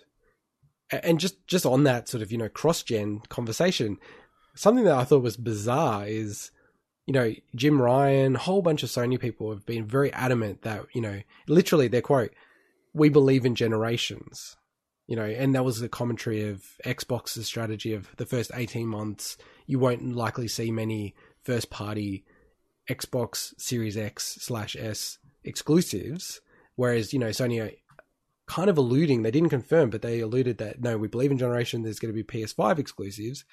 And then after the event, and also, by the way, after a lot of people had pre-ordered the PS5, they confirmed that Spider-Man Miles Morales, which, by the way, is like a huge game for a lot of people, Sackboy, Horizon Forbidden West, and a whole other host of games, are actually coming to PS4. And then not only that, like almost all of them will have free upgrades to the PS5. And I thought that was a bit of a dodgy move. Because, a lot of these people were like, hey, this is the only place I'm going to be able to play this Miles Morales game. And now, actually, that's not right. And also, when you do upgrade eventually, you'll get the game for free. So, I don't know. I thought it was a really dodgy move from them. I was really surprised, actually. I think you keep trying to say Rick Moranis at the same time you're saying Miles Morales. I know. I don't know. I just the name always throws me, man. And then the other one was that we still haven't seen the UI, but they've confirmed that they will be showing it off somewhat shortly. And then there's a remaster of Spider-Man coming with all the DLC to PS5. That's the weirdest thing to me, because it's like, man, that just feels a weird thing to have announced before you've even launched the next one. You know what I mean? Yeah. But it's also really muddied the waters, because what they've done is with the Miles Morales game, did I say it right this time? Yes. If you buy the Ultimate Edition, you will have the ability to get the digital version of the Spider-Man remaster when it comes out. And then everyone's now going, well, wait a second. I already have Spider-Man on PS4. Can't I get that for free? And they haven't, as far as I've seen, maybe this has changed, but they haven't confirmed one way or the other, whether you're going to be able to get a free upgrade. And then just the final thing for me is just, they've pretty much confirmed that they're going to start charging $70 US. And, we're going to feel that in Australia as well, for these really large games. So, I think Ragnarok, all those type of games, they're going to start charging $70, which is kind of felt like it was coming for a long time. It's probably been, pushed down from a pricing perspective post GFC anyway for a long period of time. So that's not a shock to me, but it is hard for a lot of people because it just means maybe that's one less game that they can get a year. Yeah, at this point, I think it's just probably wise to accept it, unfortunately. It's just the way things are going. Yeah. So it looked like, for me, I thought it was a 10 out of 10 showcase. Like, not that I loved everything it was in there, but it was so good that actually, and I think we're pretty similar in this way that, I don't think it's very logical to buy a console at launch. Now, if you're doing a gaming podcast, you might want to think about it, but, I don't think it's super logical, and I'd rather just go, okay, I'll even wait for the next iteration, like the PS5 Pro, whatever it's going to be called, before I jump in. And, there's a whole suite of games that come with it at that point. But I must admit, like, when I watched the showcase, it did make me go, oh, I almost feel like buying one of these PS5s. Like, I came close. So I'm not shocked at the reaction. And I think just looking, at lots of different data points, like people surveyed on Twitter, the buzz, the likes, the amount of views, all that kind of stuff. I don't know, dude. Like, to me, there's nothing that indicates that, this generation, we don't know the real numbers, but it feels like for every 3 PlayStation 4s that were sold, there was 1 Xbox One sold. With everything that's sort of like happened and all the sort of, like those data points that I'm talking about, there's nothing to indicate to me that there's going to be a breakaway from that. It feels like, there's going to be similar sales numbers. Like, it's not going to be on par like it was with the 360 and the PlayStation 3. And I don't know, man. I don't know what that means for Microsoft in the long run. Like, are they going to be able to sustain like a console that is like third run? Like, behind PlayStation and Nintendo? Like, I don't know if that's going to work. Oh, and honestly, it doesn't actually, like, I don't even like thinking about it because it's so irrelevant to my own personal, like, enjoyment of playing video games. How much a console if they don't does, exist. No, but if it doesn't exist, it's going to impact you. Yeah, but I let other people worry about that. Like, honestly, like, this is completely honestly, I actually don't care about if one console sells more than another. I care about obviously being able to play the games that I have and things like that. And yeah, if Xbox goes away with the dodo because they don't sell enough this generation, well, then I'll get a PlayStation or I'll just play stuff on PC. Like, it doesn't worry me, honestly. It never has. Even like, there's a documentary coming out soon about the console wars, Sega and Nintendo. Like, even back then, like, you're a kid, so you had the console you had. And I was glad I had a Super Nintendo, but like, I would have loved the Genesis, it didn't worry me. I just Mega Drive for us.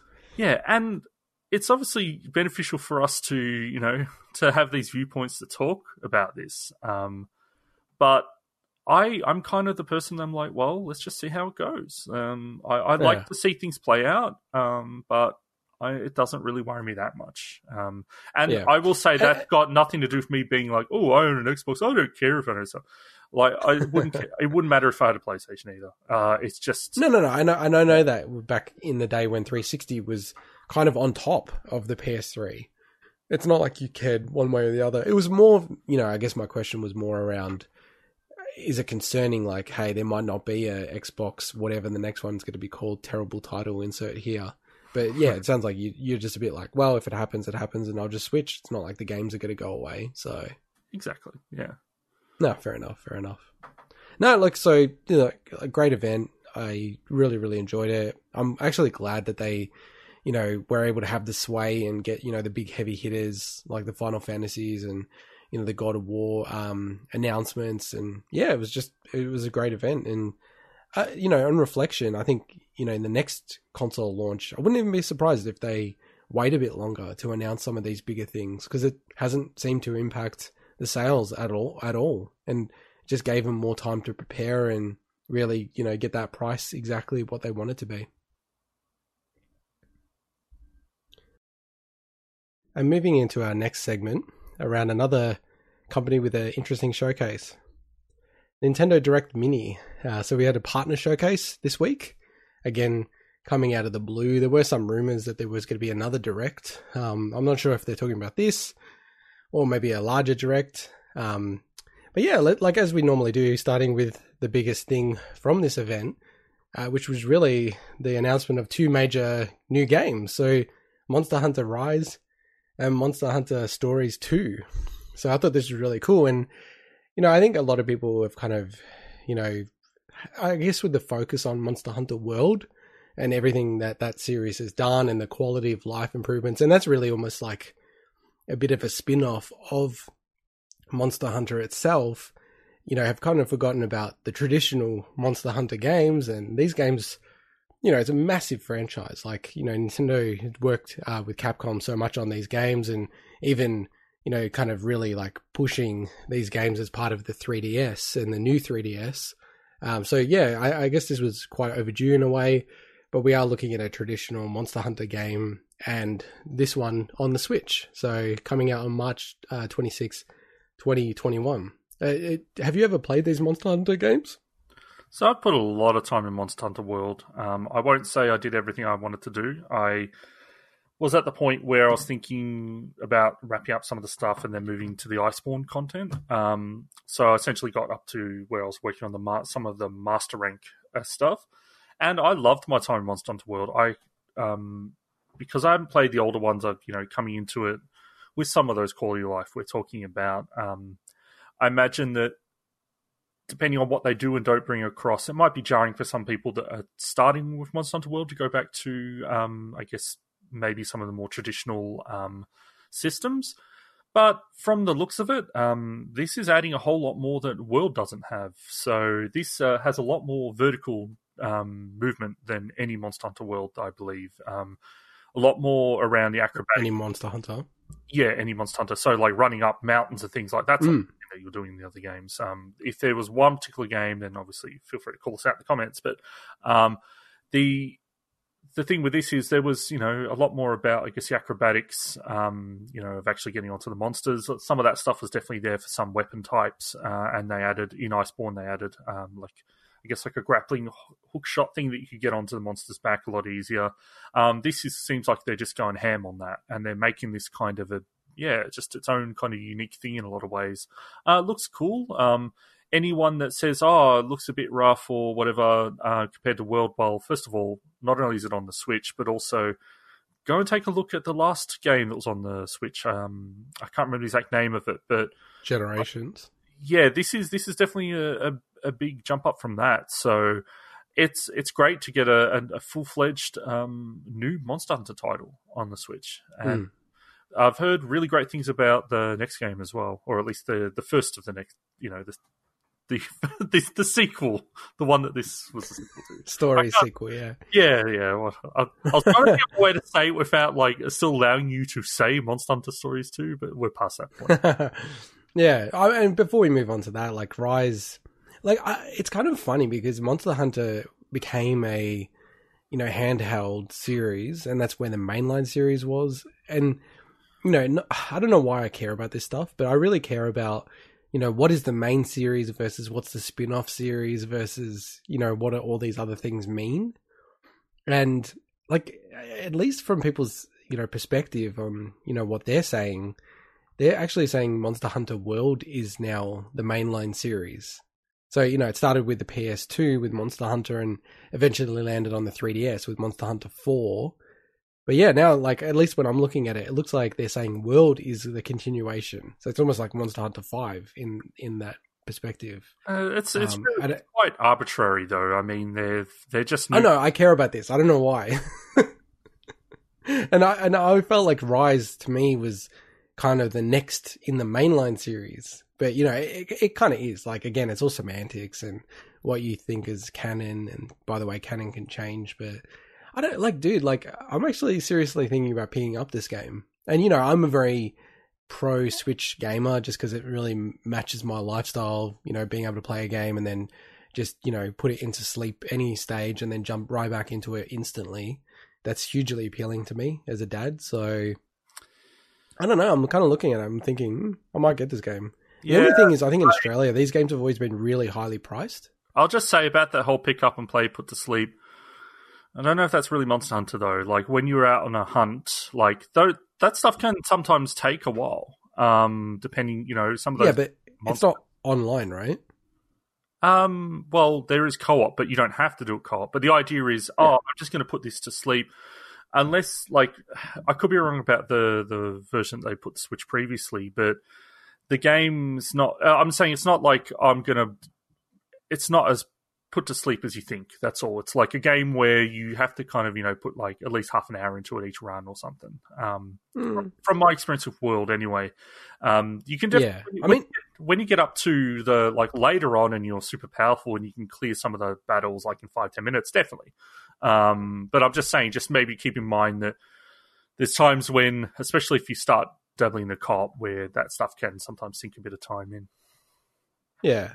Look, I think everyone's different. Like, I'm really good at, like, even if I'm in the middle of a battle on the Switch, I'm more than happy to just press the power button, bang, go do whatever, and then pick it up 5 hours later and just get right back into it. Like, that's never bothered me at all. And it's honestly one of the best features of the Switch. It's almost like a killer feature for me that, if you're playing an online game, that's totally different, but game like this, I can just pause at any time. It doesn't matter, and then just get back straight into it. I'm just wired like that. I'm just not sure how that works with this, so I'll just say maybe just. But what do you mean? But like, I just press the power button and then I just press it again and it'll turn on. Yeah, I'm just saying maybe just do a bit of research on that before you assume it's going to work exactly like that. It might actually cancel. But every Switch game has to work like that. Apart from the online games, every single Switch game has to work like that. It's a part of publishing a game on the Switch. But it could, for instance, if you power button and come back in, it could have ended your hunt or something, and then you've... Nah, not if it's... only if it's online. Okay, I'll just say do some research and look into it first, that's all. So. No, I don't know if I've ever heard of a single-player game doing that on the Switch. Like, I think it's literally part of the way the game... Like, if you want to publish a single-player... Like, a non-online game, like, you have to do it like that. I'm just trying to think... Animal Crossing is probably the only one that I can think of. Okay, I'm just giving you a heads up. Maybe just check out and confirm that's the case. That's all. Yeah, no. It's a good point. Yeah, because like I said, the only game that I can think of is Animal Crossing. That if you do that, it really screws up with the game. I guess it also. I can't think of any other game. I will say it also depends as well if because you can. With World, at least, you can create an online session even if you're the only person in it, so you can get things like the daily challenges and the rewards for the day. And in that case, I've never tried, for instance, being in the middle of a hunt and just like putting my Xbox to sleep and coming back and seeing what happens. Because the hunts generally have time limits and things. So I'm just wondering if at that point it just goes, you left the hunt or something when you come back on. So I'm not sure how that would work on there, but...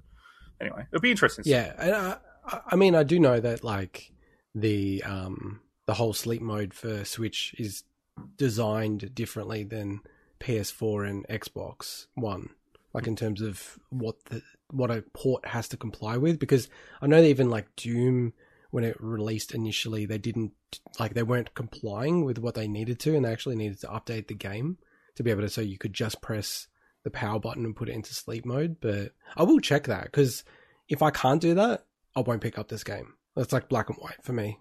Because like the amount of times I just need to like pause a game is just huge as a dad. Yeah, there's no traditional pause feature, at least in World, and I'd assume it's not the case for the other ones. So you just can't pause at any time. So. Okay, interesting. So check it out. And I mean, like, I just want to say about that, like, I don't want that to push you away. Like, I'm super keen on this game as well. I reckon this is a game I'd love to always play co-op in these games, whether or not that was World or not. And they're the kind of games that are made to be more fun with more people. So, okay. Well, if you pick it up, I'll definitely pick it up then.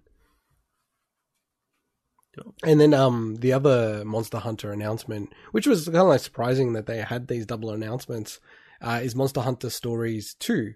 So this is a spin-off of the original that came to the 3DS, and kind of a bit of a sleeper hit on the 3DS, and very, very well regarded game. It did sell okay, but not in the numbers that Monster Hunter traditionally sells, which is literally in the sort of 8 to 10 million.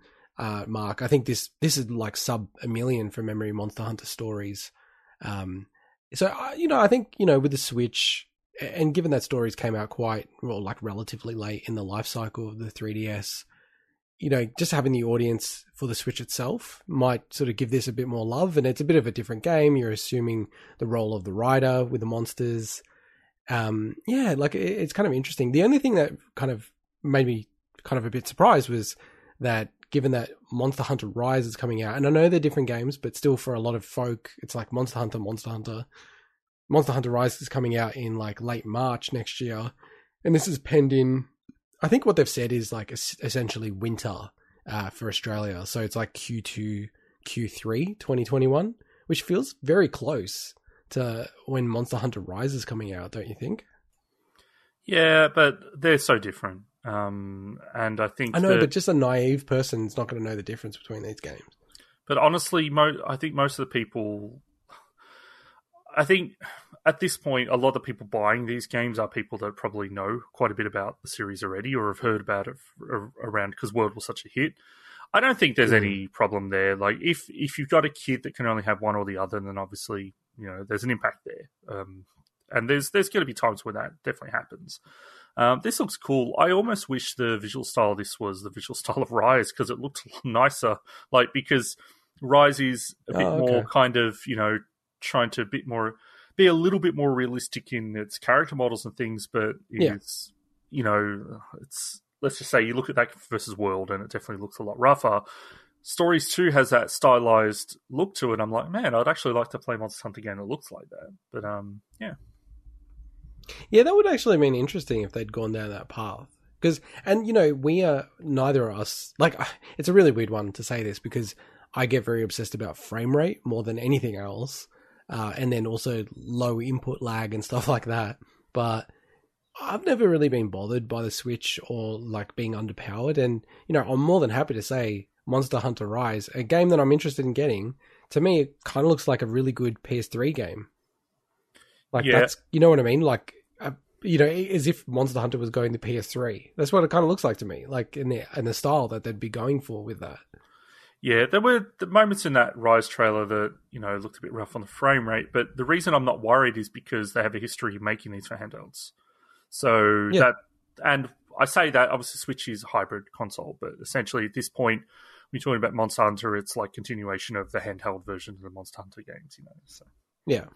And it is a really good point you make, though. Like, yeah, if they'd gone for more that cel-shaded sort of look for the mainline series, again, they probably couldn't do Monster Hunter Stories 2 if they did that, just because, it would really look the same. But it would actually be pretty cool if it looked like that. Like, that would have probably been a smart way to go about it. And one thing out of this Monster Hunter Direct, and very much the most important thing out of this Monster Hunter Direct, more amiibo is being announced. The most so important. I'd say I'm probably like 50-50 whether, because I do have a lot of games on the Switch. Like, it's getting embarrassing where on my shelf, I now need to go to the next level on my shelf, my IKEA shelf. Like, that's how many games I have. It's really crazy. And I still have a lot of games that I need to get through. So I'm probably like a 50-50 whether I'll get Monster Hunter Rise early on when it comes out. Maybe eventually it's probably a much higher chance. But with the Monster Hunter amiibo, so there's 3 amiibos that were confirmed to come out with Monster Hunter Rise. So we have the dog friend and, a few other folk, and then also the monster that is the key monster, the cover art monster, is going to have an amiibo. I'm 100% chance of getting the amiibo. So there's a very high possibility I'll have the amiibo and I won't have the game. It's actually funny. I'm sorry to cut you off.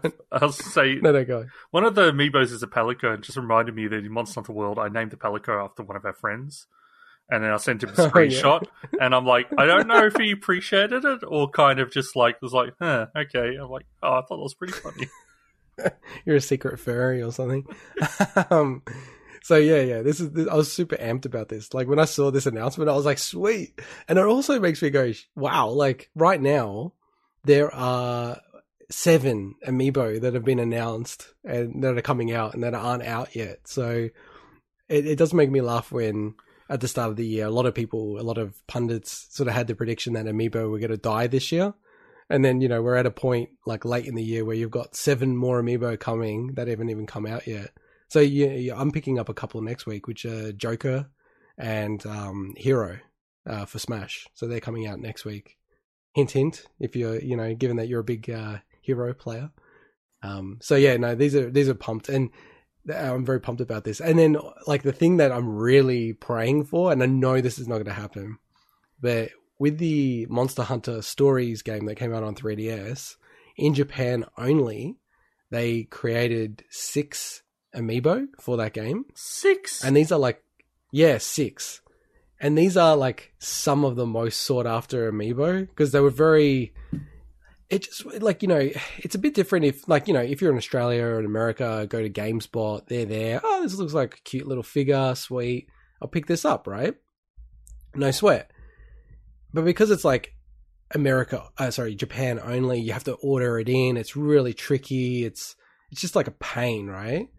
They didn't make many of them. They sort of, you have to order it from overseas through special, vendors and everything like that. These are so hard to get.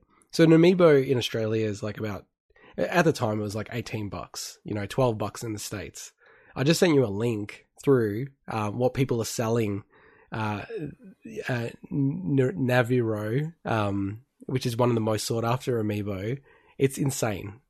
So I don't know if you've clicked the link, but it's loading now. Or maybe I'll let you say it's what the Palico. price is. Okay. Huh. Oh, actually. And do you see the price? Sheesh. $3.99. Man, all right. Can I ask you a question? $400 for something that goes for like $20 in the store. So can I ask you a question? Like, I'm certainly, like we've talked about, like, I understand doing things just because you like doing it and it doesn't really have much of an impact or, like value outside of, I like doing this thing. Like, I like collecting. Yeah, you definitely can't judge. You definitely can't judge. But what is like 75-year-old Intergot thinking when he walks into his Amiibo room and there's like 600 Amiibos in there at that point? What are you doing at that age? Like, what are you going to do with them?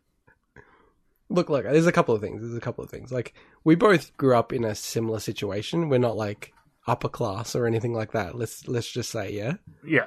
So it's not like we were, poverty or anything like that, but we certainly weren't on the other side of that either. So that's one element. There's one element that, I'm pretty frugal in general.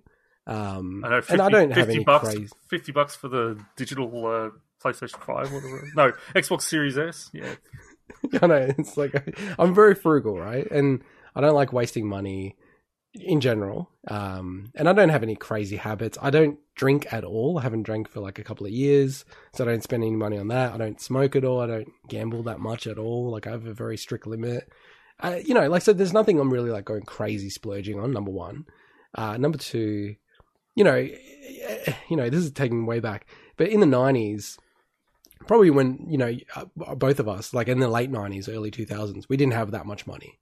And I have to say, there's so many games that I played illegally, like through emulation, and mostly Nintendo games. And I played through all these games. I never owned them. And I kind of felt guilty about that. I've always felt like a bit guilty about that.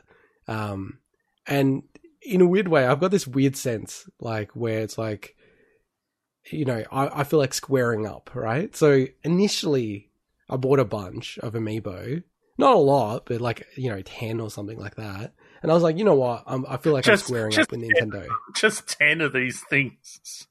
No, when I say 10, it was 10 over the course of like 4 months or something like that. Okay, I thought you were because there's a lot of Nintendo, and I'm not even probably, I'm like predominantly a Nintendo fan. So like I had like a Zelda one, Mario, and it's just kind of building it out a little bit, like all the Metroid, sweet, like I'm a huge Metroid fan. So you start to build up, and you can easily name 10 Nintendo franchise characters that if you love these franchises, you're like, yeah, sure, I'm happy to buy this. And honestly, my head was just a bit like, I feel like I'm squaring up a bit because I've ripped off Nintendo historically. Now they're ripping me off a bit. We're about getting even, right? And then I think for one of my birthdays, my wife, because they had like some sale at Big W where they were clearing out the Amiibo. she bought, like, no joke, like 25 amiibo. And I think she bought them for like $5 each or something like that, or $6 each. Is she regretting that decision now? When she bought it, I was so pissed off because once she bought it, my head, because I am a perfectionist and a completionist, like deep down, and I'd really work hard to like get away from that. So like, you know, I was like, I don't want to collect these things. I don't collect anything really. Like there's nothing I have a collection of because I know what I'm like. I'll just start going nuts. It's like the X-Men trading cards, you know, back in the 90s, the Fleur ones or whatever they're called. Like I could get really crazy about that stuff. So I have to really force myself not to. So when she did that, I started going, oh my God, now I've got to work out which ones we don't have. And then I started going, okay, I'm going to get like one of the characters, but I'm not going to get two of the same character. Like that's crazy. And then, yeah, that went down. And then I got to a point where I was like, oh my God, like I have not even the majority of these amiibos. I have like, you know, 70, 80% of the amiibos that are available. So I'm like, oh God, now I have to just start collecting every single one. So I don't know. It's hard to explain. It's honestly like that squaring up was a huge part of it for me, that I felt like I've ripped them off so much historically. You know, like I had like a DS and I never bought a game for the DS because I hacked it. Like, and I'm not saying that's the right thing to do. I just didn't have the money. And like, I was, you know, I didn't have the money. I didn't need to do it, but that's what I did. So then I felt like, oh, you know, I'm kind of like getting back. You know what I mean? Because they make good money on these things. It's not like they're a bit of plastic. That's like $20. Like they're making good money on these things. So yeah, that was part of it. And now it's just a compulsion. Like I'm more than happy to say it's a compulsion. It's like if I see it, if there's something I don't have, I'll just buy it like instantly. You know, so yeah, that's kind of where I'm at with it. I try not to think about it too much, to be honest. So, Intergod, kindly tell me where the amiibo touched you. This is like your therapy session. In my heart. Like your therapy in my heart. Well, I'll cover this as a whole segment of what I'm doing, but I'm actually planning to open them all up because most of mine are in boxes still. But because I have so many, don't do it. Because then you can because like you're sick of them. But I don't think I ever will, to be honest. Because I'm not like that. I don't throw out things like that I have attachment to. So I've still got heaps of stuff from when I was a kid that I see. And like there's even He-Man toys that now my son plays with that I used to play with when I was a little kid, which is pretty cool. But yeah, stuff like that I won't throw out. I reckon you make a mistake if you're opening them with that many of them, but why? But why? Like what? Like you do you? Because the point is collecting. No, but what? If you're collecting them, it makes sense to kind of keep them in, you know, the best possible state that collectors keep things. That's all. No, but so when I say collecting it, it's like I want them all. But it's not like I want to keep them in like shrink paper wrap and like, you know, like those crazy people who like have the toys and they're like, oh, don't play with the toys. Like Gord, you know, my son plays with the amiibo.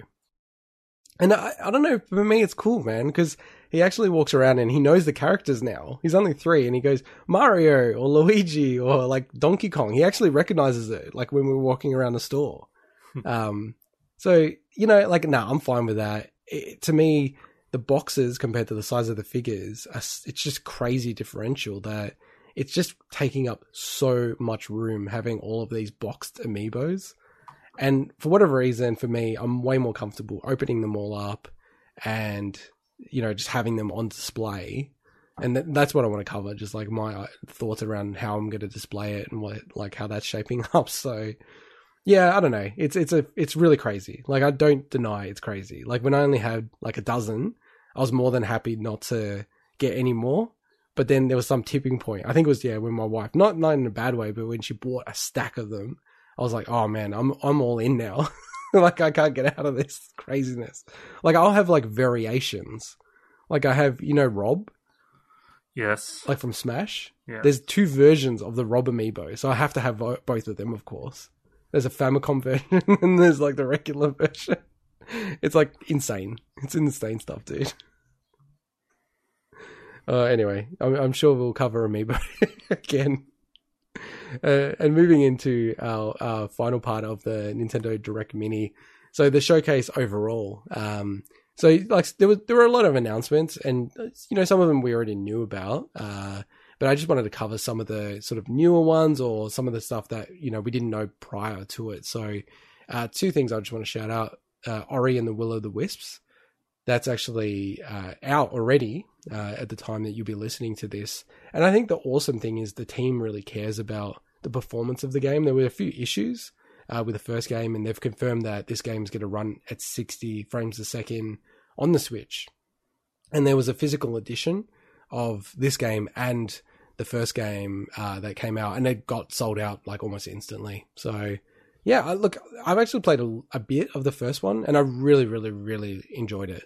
So it's just one of these ones where it just got to hit me at the right time to play. And I'll probably play the first one, but I'm super stoked that they have released both of these games on the Switch. And it's kind of surprising, to be honest, because it felt like it was a pretty good exclusive to have on the Xbox. And just the other sort of thing that I wanted to shout out that really stood out for me in the showcase was Fitness Boxing 2. And the first Fitness Boxing, it's genuinely a really good game to play if you don't have Ring Fit, or it doesn't make sense for you to have Ring Fit. So it's cool that they're actually releasing the sequel to this. And I guess the benefit of this as well, you can always have this digital version on your console, and then as you take this Switch around, you don't need to take the Ring Fit ring if you're ever going on travel. Not that we'll be traveling very much at all. And then just the last thing, and I wanted to sort of ask you this as well. I just want to talk about Fitness Boxing for 1 second. Okay. You don't want to talk about Ori, but you want to talk about Fitness Boxing. Go on. No. Were you watching it on the YouTube channel, Nintendo's YouTube channel? Yeah, I always watched the Nintendo one. Why? See, did you have the chat open when they were... No, I always close the chat. Always close the chat. And so, I opened it up. I opened it for this specifically. So they're Why? Boxing 2, and they're like, oh, new instructors, and they're like, blah, blah, blah, blah, blah, blah, and Karen. And I'm like, and I open the chat straight away, and it's just people just for the next 2 minutes just making memes about there being a Karen in Fitness Boxing 2. I just thought it was absolutely hilarious. I always find it unfortunate when people have those kind of names. I know. It is really unfortunate for anyone named Karen that's now become that kind of, that's the word for people that are acting that way. But it was just... And it's such a negative context. Oh, man. Just the chat when that came up was just... it just made me laugh so much. That's all I wanted. That's funny because, and I guess I can say this. I don't know. I got to think about this. Maybe I'll edit it later. But where I work, there's a guy called Scott Morrison, which is the name of our Prime Minister in Australia. And I always feel bad for people who, they have something like that. Hey, where it's just the most derivative thing is someone to mention it at the start of the conversation. It's like, oh, Scott Morrison, oh, you must be annoyed, hey, Prime Minister. It's like, oh, it's like the lamest thing ever. I feel so bad for the guy. I used to go to primary school with a girl named Robin Hood. But that's dumb though, because Robin Hood is that's gonna. That's like naming your kid Michael Jackson. I was like, that's stupid. You already know that there's something out there, right? She was everyone called her Bobby because it was Bobby Hood, but her full name was Robin Hood.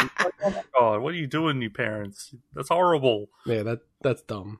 That's dumb. That's dumb. People don't think about these things enough. Fitness Boxing 2, I guess it's cool. No, look, it like I said, it's a very good exercise game if you don't have Ring Fit. And it's more portable than Ring Fit, so it's one of the cool advantages of having the Switch. And the last thing I just wanted to call out, and as I said, there's a lot of other announcements. I think most we already knew, or personally doesn't interest me, is I kind of actually expected a Monster Hunter Smash announcement in this Direct Mini, just given how many Monster Hunter games were released, and I don't know, I just got this feeling like there'll be a Monster Hunter character confirmed in Smash, just given the love that the series has for Monster Hunter and the close relationship between Nintendo and Capcom. Yeah. But were you kind of sensing that, or not really? I didn't think about that at all until I saw your note in our run sheet. The thing for me is, it makes sense because there's already a Monster Hunter boss in Smash, so it's okay, well, that makes sense. But after seeing the Monster Hunter character that they put in Marvel vs. Capcom Ultimate, Infinite, I should say. I don't know if I'd want a Monster Hunter character in, just like looking, because unless it's a specific character from, let's say, one of the games, right? Like it's an actual character, trying to come up with, I guess, like, oh, this is what a Hunter character represents, because like that game lives and dies on, or like basically you're choosing the weapon, and the entire moveset changes depending on what weapon. Like it's like different button combos and everything. It's almost like completely different gameplay styles, and then having to create a character that kind of represents that stuff. I don't know how I feel about it, unless they go the route of, oh, you can swap between the weapons and suddenly you got different special moves and things. Like if they did that, then maybe. But yeah. I mean, for me on that, I don't want a Monster Hunter character in Smash, by the way. But I think just given the love for the series, it feels like it's inevitable. It's going to happen. But I'm totally at the same page as you. It doesn't just naturally fill you with millions of ideas. But then again, you know, the team behind Smash are probably the most creative in the industry about like translating a character like that into a fighting game. So, I mean, if anyone's going to do it, I feel like they're going to do it the best. But yeah, like I said, you know, stuff like, you know, Master Chief, Doomslayer, Minecraft Steve, like those ones just, to me, make so much more sense or more appealing as a character to be brought into the game. But yeah, I don't know. I just kind of was watching it going, oh, I wonder if they're going to, you know, have this at the end or something and just like blow people away. But nope, they didn't. And again, we still don't know the Smash characters. Like, yeah, this is getting crazy now. I'll just say as well, it's super weird to see a John Romero game in like current day showcases. It's just something weird about that to me. Oh yeah, I forgot about that. Yeah, Empire of Sin, not Empire of Sun. That's the that's the movie with that Spielberg made or whatever in your run sheet. But Empire of Sin is the John Romero game. I like the shade that you're throwing at me. But, keep going. Yeah, I don't know. It's just something weird about that. Like knowing that we kind of grew up playing Doom and stuff, and John Romero was always the Doom guy, and then Daikatana happened. Yeah, and it's just weird. But hey, good on him. You know. Well, at the time, he was like, people don't understand this now, but at the time, he was the Doom guy, not John Carmack. Yeah, you know, he really was the guy. And then when he left after Quake, it like, over time evolved to being like John Carmack. And I think everyone now, if you said, you know, name me one person synonymous with Doom, they'd probably say John Carmack. Yeah. More than they would say John Romero. Yeah. Anyway. But yeah, no, it is weird to see, you know, that sort of in the showcase, a Nintendo showcase nonetheless. So do you want to talk about this esteemed gentleman who's leaving the industry? Oh, I just realised I was meant to segue into the next segment, and then completely, I don't even have the column. It was smooth.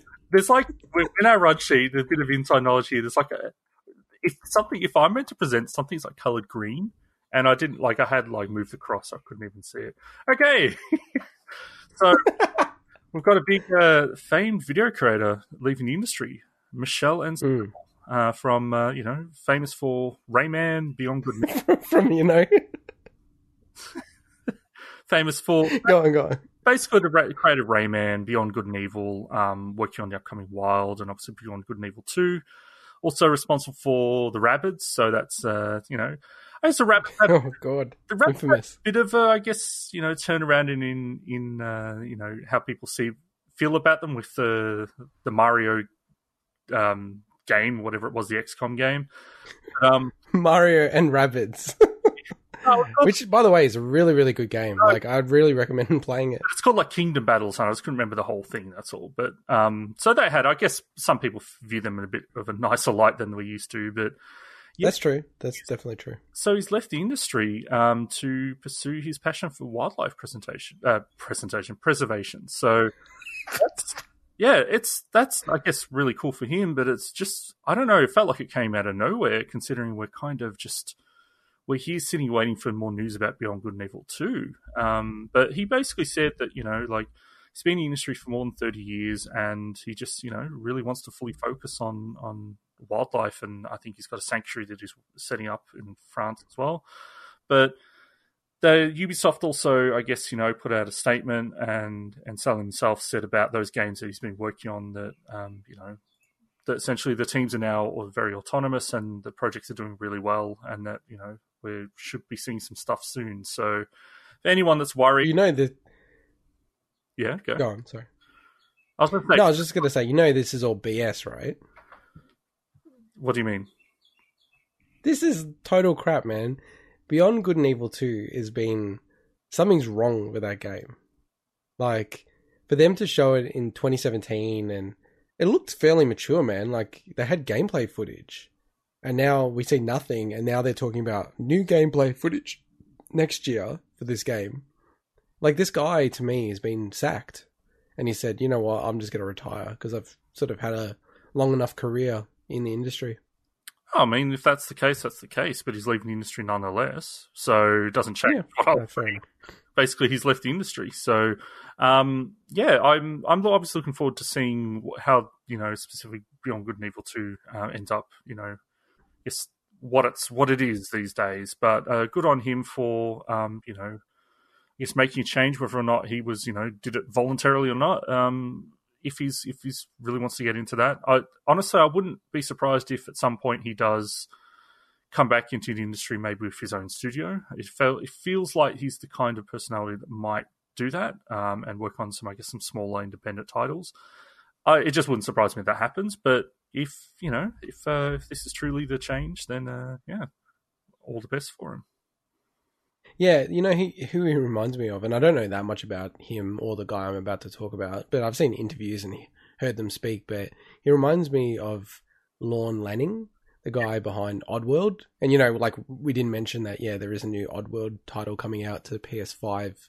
But I don't know, they're sort of like, they give me the same kind of vibes, and I totally agree with what you're saying that I could imagine in 5 years' time or 3 years' time, he comes back with his own studio and he's making a game, and the whole wildlife thing is, put out to pasture. Yeah, I think it's either way.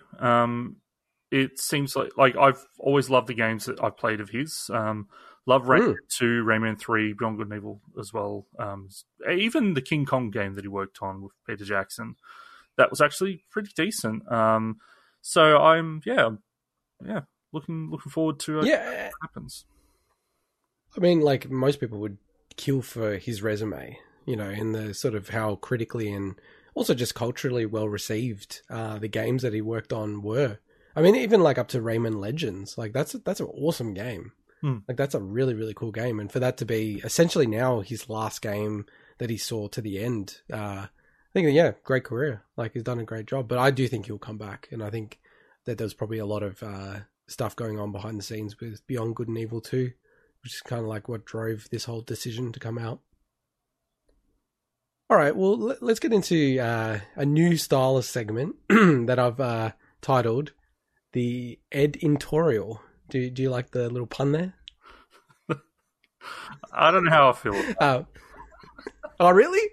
Oh, I'm devastated now. So this little segment is where I get up on my soapbox, as I tend to and like to, and pontificate about a certain topic. I think it's more like you're putting a soapbox on top of your existing soapbox and getting on that segment. True. Yeah, totally fair. I'll take it. So the sort of point that I want to make this week, and this is not going to be a weekly occurrence, so I shouldn't say this week, but in the show, is why I think everyone should be very excited that Mario 3D All-Stars is actually emulated and isn't sort of ported or recoded or remastered. So this news came out actually because the game leaked, so people got their hands on it a little bit earlier, and they're able to decompile the game a bit and disassemble it and work out that actually it literally is taking the ROMs and then sort of, making them emulated. And there's actually a really cool video from a really cool creator. We've mentioned him already, Modern Vintage Gamer. He's also Aussie, but I think he lives in the States now. And he actually talks in depth about this.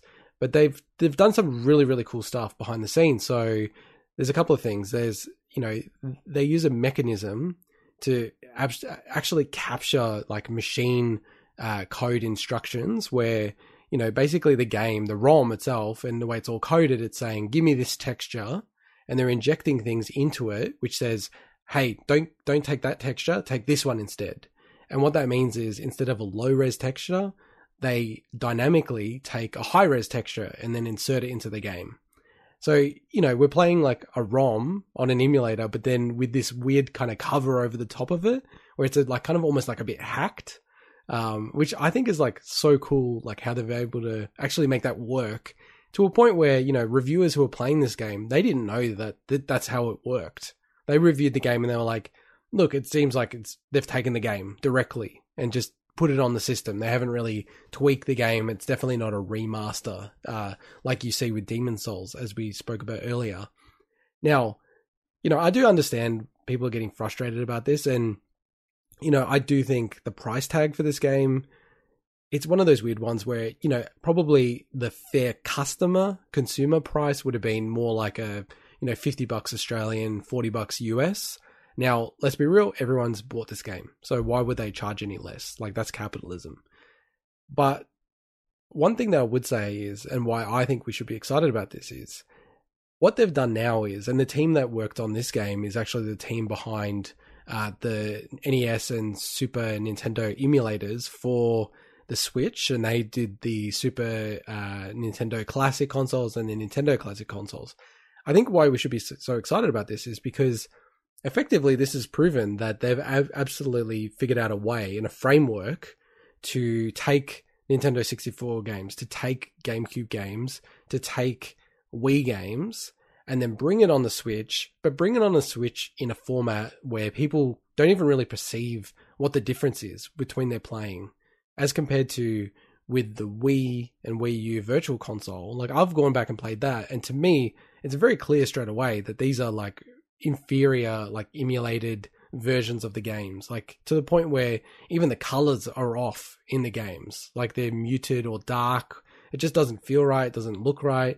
There was massive input lag with Mario 64 on the Wii U. It's just, to me, unplayable. Whereas with these versions, and I've fired it up, I got the game on Friday, like they play really well. Like, I know that people aren't happy that they're not like a full remaster, and it would have been awesome if they had done that.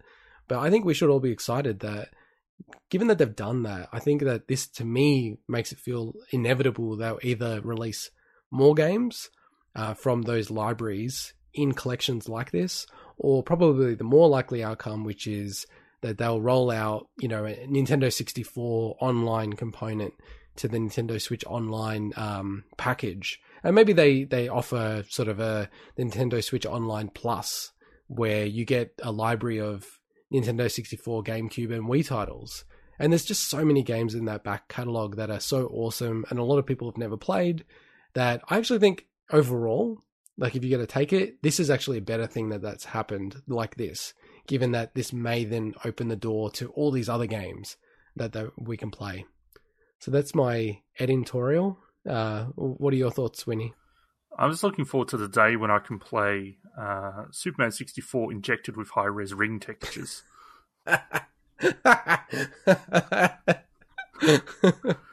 That's funny. That's funny. Look, as part of this, I'm actually going to hold my thoughts, not so much on, I guess, the topic at large, but specifically Mario 3D All-Stars, because I played a little bit of it this morning, but I want to, I guess, maybe we'll both give our impressions of it next week when we've had a bit more time with all three versions.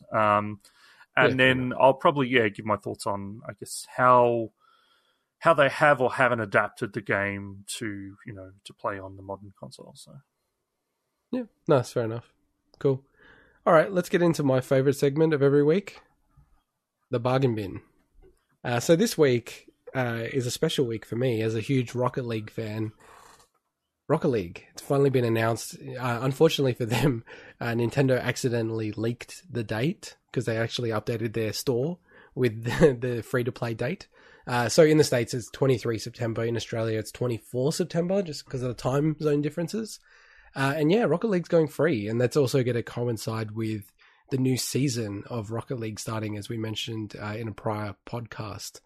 I'm actually super pumped about this. I actually fired up Rocket League again. I've been playing it quite a bit recently, and the update's already been pushed. It's obviously not gone live to free to play yet, but they've actually changed a bit of the UI. And to me, I know a lot of people don't like it. I'm kind of surprised. I really like it. I think it looks a lot cleaner. It's a lot simpler. What they've done with it, and they've just broken up the categories in a really obvious way for people. Like, hey, here's casual, here's competitive. So yeah, if you haven't played this game before, 100% jump on it. It's coming out Thursday after this goes live. It's free on all platforms, and it's also integrated across all platforms. So you have one account, and you can, play it on the Switch, play it on the Xbox, play it on the PlayStation or your PC. It's going to be on Epic Game Store. It's no longer going to be on Steam. And yeah, it's just a friggin' awesome game. And it's going to be fascinating to see how many people jump on this game. Because, a lot of people already grabbed this game. A lot of people bought this game. It's consistently been in like a top 20 seller for a long time. So, is this actually going to make any difference? Like, are there going to be a stack of new players because of this, or is it kind of going to be a bit of a relative blip? It's going to be pretty interesting to see. Are you keen to jump back on it? I know that you play it from time to time. Not for a bit. I've got so many games I'm in the middle of, so I'll jump back on at some point, probably in a couple of months, and play some, maybe start doing some nightly games again. But I did this before. I'm kind of happy to take a break for, like half a year and then come back to Rocket League again, and just, it's the kind of game you can just jump back in straight away. So. Yeah. And for me, like, because I own it both on PC, Steam, and the Switch, I'm actually pumped because the biggest thing for me is that cross-platform element. That, it's awesome that now I can play it on the Switch and it's linked into the same account as my PC one. And, it's a way inferior version on the Switch, but it's still nice to play every now and then. Just on the Switch, I play casual, just when I'm in bed or whatever. Like, it's pretty cool. And just getting to Epic Games. So last week, it was only Stick It to the Man that was announced as the free game this week, but they added 2 other games. So Football Manager 2020 and Watch Dogs 2, which had previously been free post the Ubisoft Forward event, but now you can get it for free on Epic Game Store. So that's free this week. And next week, Roller Coaster Tycoon 3 Complete Edition is going to be free, which, weirdly enough, I'm looking forward to that. I love those kind of games. I think they're really good fun. Going on to Nintendo Switch. So some announcements on Nintendo Switch Online, which is pretty cool. So new games coming to SNES and NES in terms of the online versions. So we've got Donkey Kong Country 2 Diddy's Kong Quest, which is very timely, given that, we both had chatted about reviewing and going through all of the Donkey Kong Country series. So now that they're coming out on Switch, it's almost perfect for that. So we'll have to lock in the date when we're going to play this one. We also have Mario's Super Picross, which, weirdly enough, I've actually played this game quite a lot on PC, like in the emulated version, because it's a Japanese game. Same. So, you have as well. How weird is that? Because it's all Japanese. And it's weird. They're releasing it just in Japanese. Like, they're not translating it. Well, so it's kind of odd. You don't really need to know much Japanese to play the game. I'm not saying it's like insurmountable. It's just odd because, someone who doesn't know that and then they put it on, it's like, a regular person's like, what the hell's going on with this? This is like not English. What's going on? I think there's at least one other title that I've seen that's on there that does the same. I just can't remember what it is. Oh, yeah. It's like 1 or 2. So Puyo Puyo, the Puyo Puyo game is Japanese. And, just to round it out, so the Peacekeepers and NES game called Special Cybernetic Attack Team. And there's an acronym for that. Yeah, okay. What's the acronym? It's SCAT. You can say it. It's the most unfortunate title. SCAT is the word. Okay. That's actually a pretty good That's actually a pretty good game, I reckon. Like, I haven't played it since I was, dabbling in NES emulation for the first time, but it wasn't bad. Well, SCAT's not bad. I never. I've got that on tape now. I don't think it was called that. Thank God. I don't think it was called that in Australia. I think in the PAL regions it was called something else. I'm just looking it up now, like something about New York from memory. It's called Golden Showers. It was called Attack in New York in Australia. What's that? In Europe? Attack in New York. Oh, that's. Oh no, Action. Sorry, Action in New York. Yeah, imagine it was like Action New something. A new action League. Yeah, there we go. Yeah, so like surprise announcement. No one was expecting this. They just made All Stars free on Nintendo Switch Online, and yeah, it actually got a lot of buzz, especially with Diddy's Conquest. And now it feel like it'd be really weird if they didn't release Donkey Kong Country 3. I think. Yeah, definitely. I was always surprised that same with the SNES Classic that Donkey Kong Country 2 was never there. So yeah, great to see them add it to this. Yeah, no, definitely. And then switching over to the PlayStation, so I just wanted to call out with the PlayStation Plus collection on PS5. So I'm just going to quickly zip through the 18 games that they've announced that are going to be a part of that. So obviously that's when the PlayStation 5 comes out. So that'll be the 12th of November this year. So it's Batman Arkham Knight, Battlefield 1, Bloodborne, Days Gone, Detroit Become Human, Fallout 4, Final Fantasy 15, God of War, Infamous Second Son, The Last Guardian, Last of Us Remastered, Monster Hunter World, Mortal Kombat 10, Persona 5, Ratchet & Clank, Resident Evil 7, Uncharted 4, and Until Dawn. Like, really good lineup. Like, that is crazy, man. There's so many of those games that are almost must-plays. Oh, what? There's no scat there? You mean Attack New Assault League people? No, League, sorry. Yeah, like I think that's the whole argument around quality versus quantity. That's like there's a hell of a lot of quality there.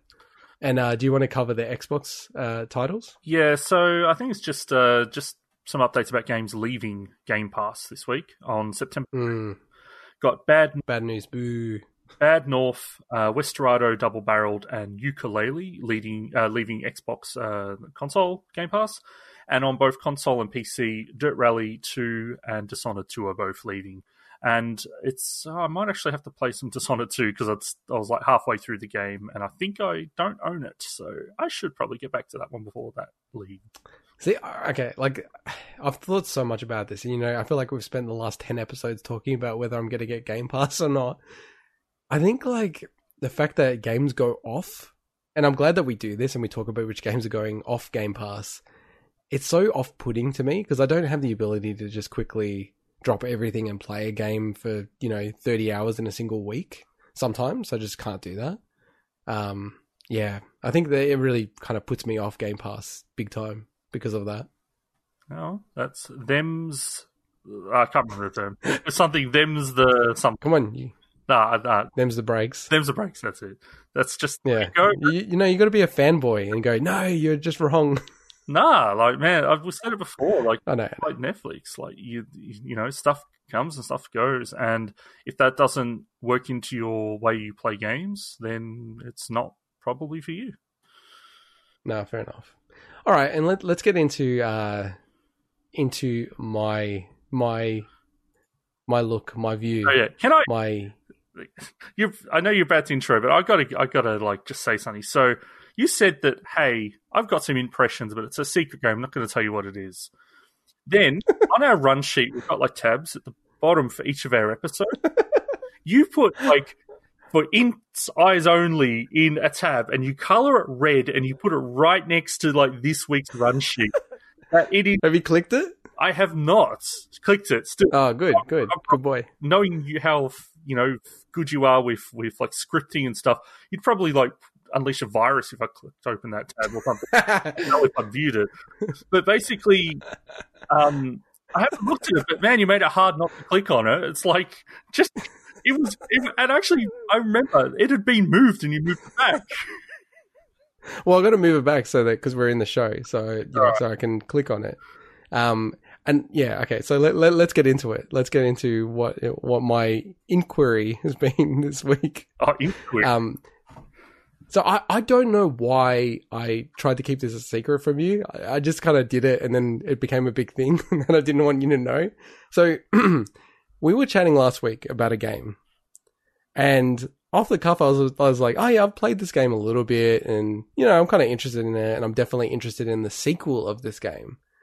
And then for whatever reason, I got it in my head, like I had to play this game, like I had to play it.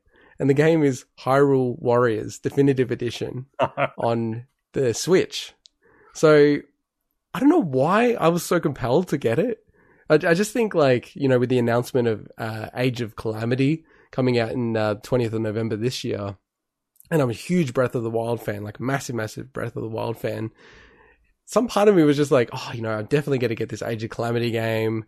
Then, you know, it'd be good to, you know, have my head around these games. So, like, you know, kind of as background, obviously, well, not obviously, but with Hyrule Warriors, it's part of, I guess, the broader Dynasty Warriors Musou sort of, it's almost a genre, but it's actually just one company, or like, you know, one publisher making these games.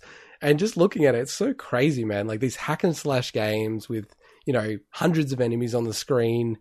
You know, they've got 9 games in the mainline series, Dynasty Warriors, but then I counted it roughly, and there's like 21 spin-off games in the same sort of mode and model. And it's just like, it's so bizarre to me that this company has the grip on this kind of like idea. Like there's not really that many other people who are known doing this. And it feels like everyone just goes to these guys to make the spin-off game. You saw some stuff like 99 Nights and stuff earlier in the last generation try to kind of play their hand at it a bit. Yeah. None of them took off. It was always these games. Yeah, it's weird.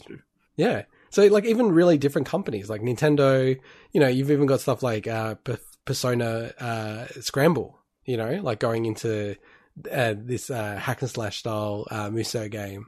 So yeah, like I said, I don't know why I had it in my head. I had to play this game. I don't know. It just got into my head. I was thinking, I think part of it was like, I knew that it would be hard to find physically. I'd heard people say you pretty much can't get it. So then I did a bit of searching and I actually found a physical copy not too far from my house.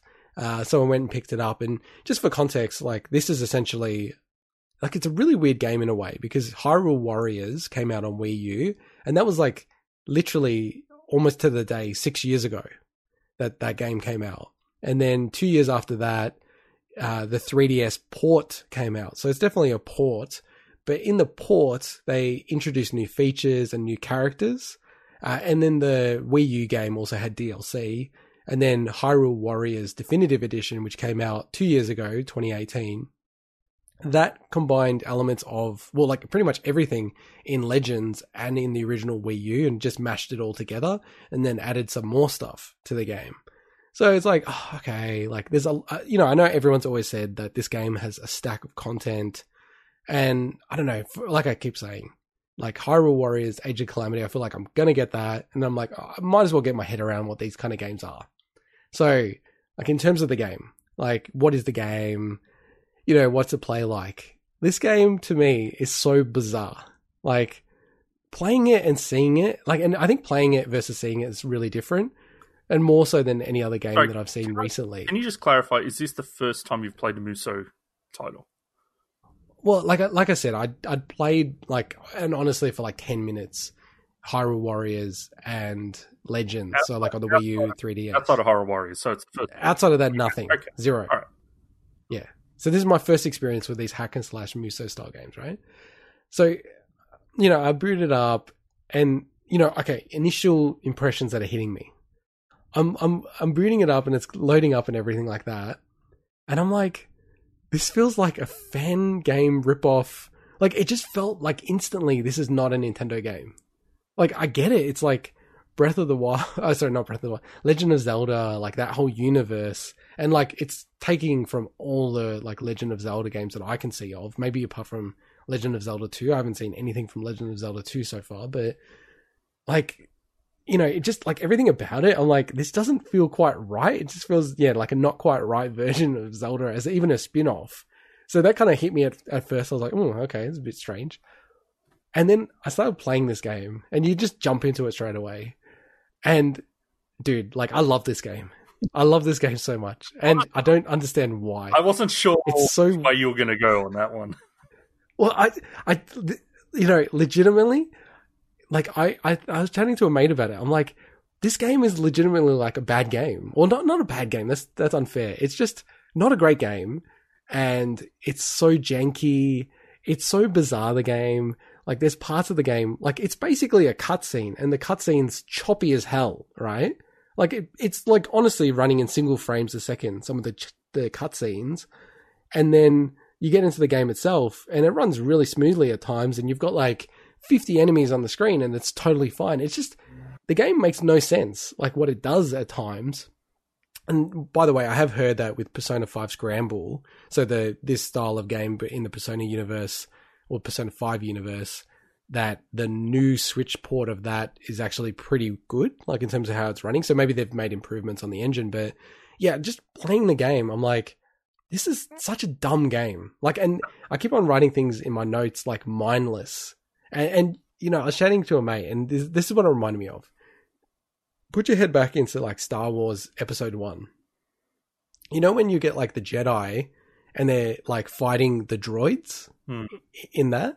And they're just like slicing through it like butter. Like, it's like, they're not even looking. They're just like, and they're all just dying.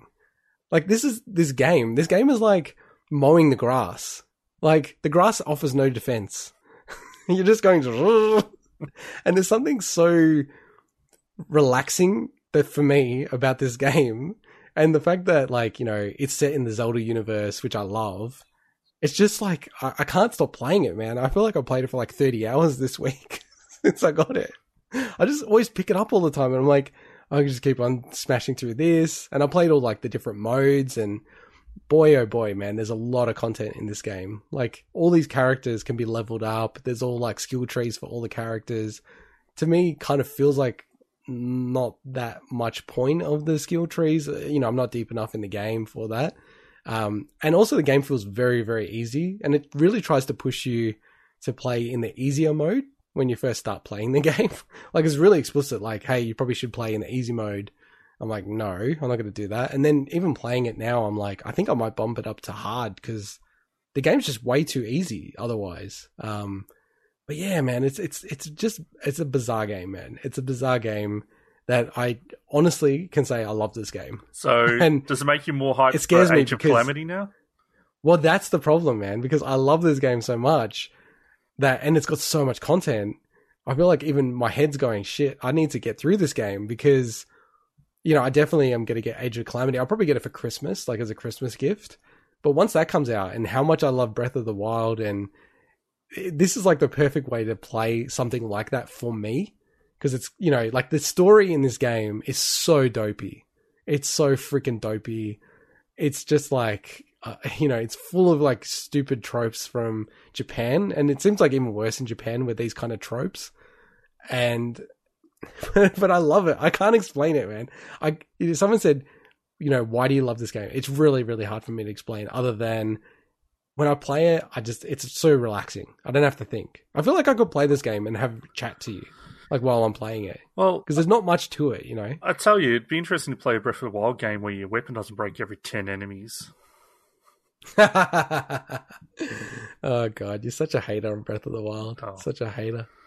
Oh, it's great. But yeah, like, so this game's awesome. So, like, kind of like the summary for me is just, you know, the question that I ask myself is, you know, should you buy this game in 2020, given that Hyrule Warriors Age of Calamity is coming out? And I'll probably put 3 things on it. Like, first off, you know, if you've played these Muso hack and slash games and you like them, and you like, you know, Zelda, and you can get it for like a reasonable price. Like, I don't think I would pay full price for this. I think I paid like $49 or something, and I had like discounts on top of that. So it probably worked out to be like $44 I got this game for Australian. So like $30 American.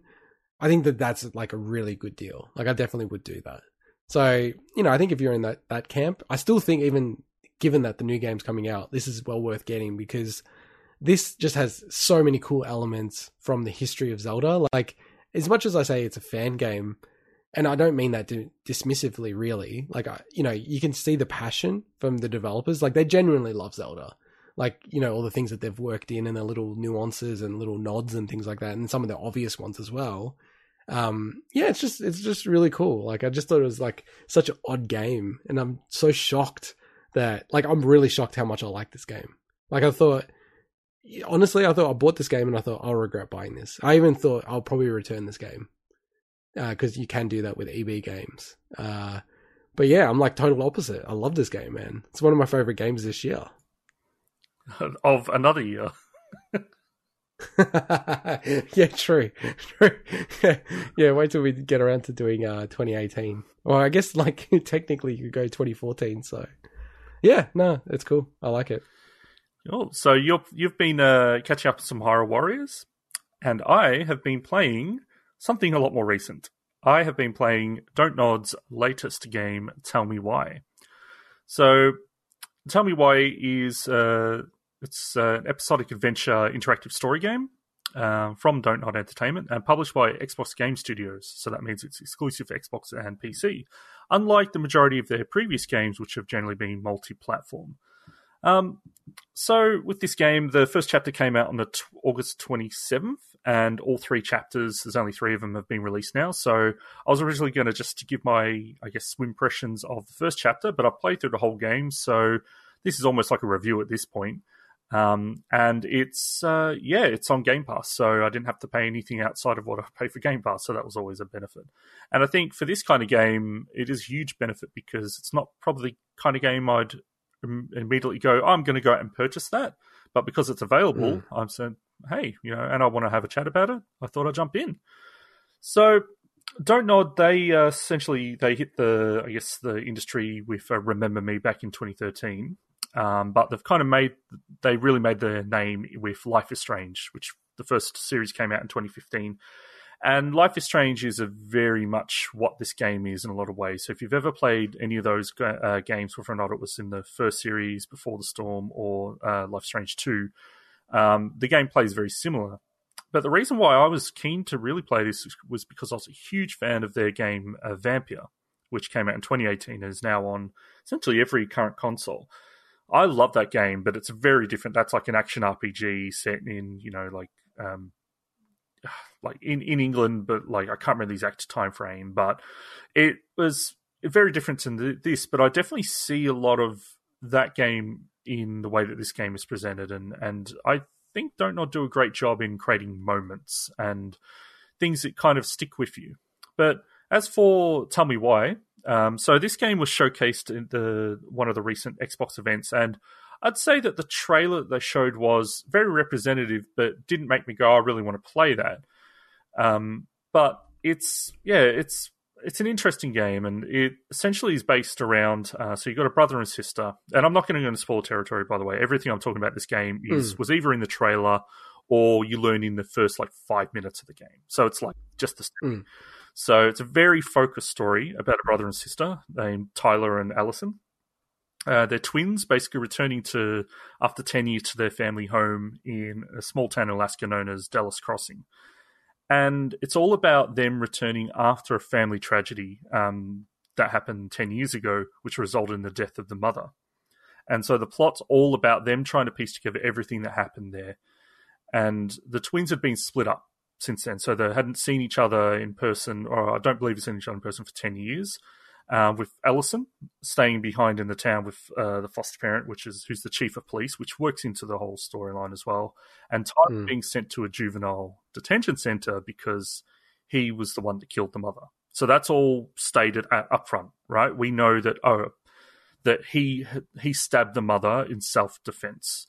So it's all about trying to figure out why things happened, which is really cool. Like, it's almost like a mystery, but between a small group of about 7 to 8 people in a small town. So you're just trying to as the brother and sister, try to figure out why was the mother drove to basically the mother chase them with a shotgun and things. It's like, what happened, right? And it's a lot of the themes of this. And this is really important. It was all about identity. So whether or not it's unpacking the mystery behind the mother and what happened, what caused a breakdown, but also about the identity of the siblings themselves, and in particular Tyler, who's actually a trans man. And this game has received a lot of praise for how it actually tackles the trans and identity themes. And they worked closely with GLAD, and they actually have a trans character playing Tyler. And I think it's handled really, really well. And it's not just they're tacking on, oh, you play as a trans person for, sake of diversity. It's very important to the storyline because it's very central to the relationship with the mother. And I can't get into more of it, why that's important, but it's really, really interesting how the story revolves around it.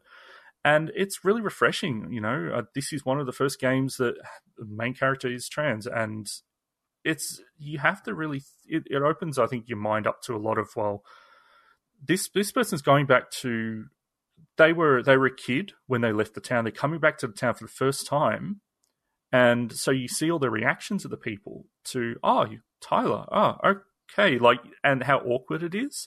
And sometimes you see how people, go out of their way to kind of make that, to make an effort to kind of, to address that, or some people that are really awkward or rude about it.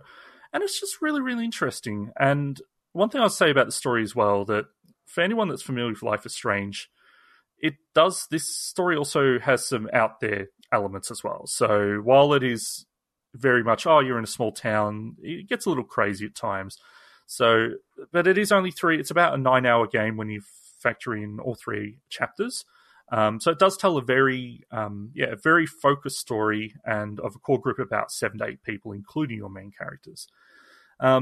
As for the actual gameplay itself, so Intergot, I don't think you've ever played. Have you ever played a Telltale game or Life is Strange or anything like that? So no, I played What Remains of Edith Finch. Okay, so but that's a bit different. It is, but I wouldn't say it's too dissimilar in some ways, where a lot of the game is essentially you walking around interacting with objects. And with this game, it's full 3D exploration. There's no fixed camera or anything, so you're walking around. And you're essentially, interacting with objects, learning about the story and the characters through that, and talking to the characters themselves.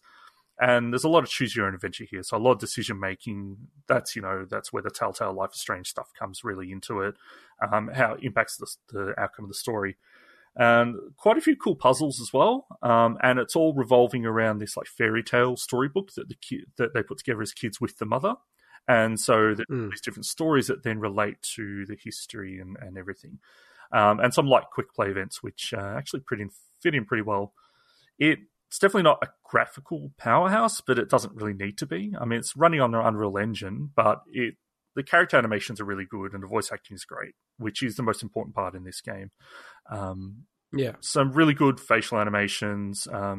There's some scenes where they've got to convey some pretty serious emotions. So I think they do really well. And just the setting, the small fishing town in Alaska, it's all snowed over. It feels right. I think they've done a really good job there, and they make some really good licensed music choices. So overall, I think, the presentation's pretty good. It suits what the game needs to be. But I will say I did have some problems with this game. I've written down here, installation woes. Installation woes. woes. Man, this, basically, so I played through chapter 1 and then I'm like, I need to play through chapter 2 and 3 before the podcast. So I hadn't done that. And yesterday I'm like, okay, I need to play through these. So the first time I loaded up a week ago and played through chapter 1, it was 8 gig patch. I'm like, okay, cool. All right, whatever. I haven't played this game, blah, blah, blah, right? Then I install chapters 2 and 3, and I go to load them. Another 8 gig patch a week later. I'm like, okay, all right, okay. Then I load episode 2 again, another 7 gig patch. I'm like, come on, I just want to play the game at this point. But it was a patch for episode 3, and I'm like, whatever, all right, just install. Then I go to load it again. Now it's another 5 gig patch for episode 2. It was altogether 4 bloody patches, and I'm just like, oh my God.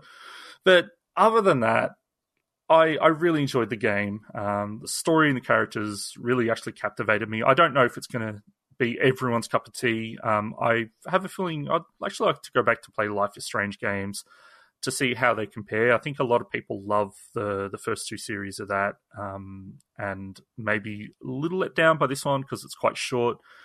Some of the narrative stuff didn't pay off as well as I thought it would. But I've heard that potentially this game may have originally been much larger in scope and it got scaled down. So that might be part of it, is that they had a much grander I guess, narrative threads that they wanted to work on, but they needed to work into a nice condensed 3-chapter story. As I mentioned, they've got a really good flair for moments. Just like there's a nice scene where you just sitting there fishing, ice fishing with a character, and it's just you chatting this character and learning more about them, and just really, really well done. As I said, it's not for everyone. The game's pretty slow paced, so it might not hook people. But as I said before, it's on Game Pass, so you can give the first chapter a shot. If you don't like it after the first hour, then you haven't really lost anything but that hour. So I don't think there's got anything to lose. But it's honestly, I've been playing so much Kingdom of Amalur. It's just a nice break from mindless action. Hyrule Warriors it reminds me of that.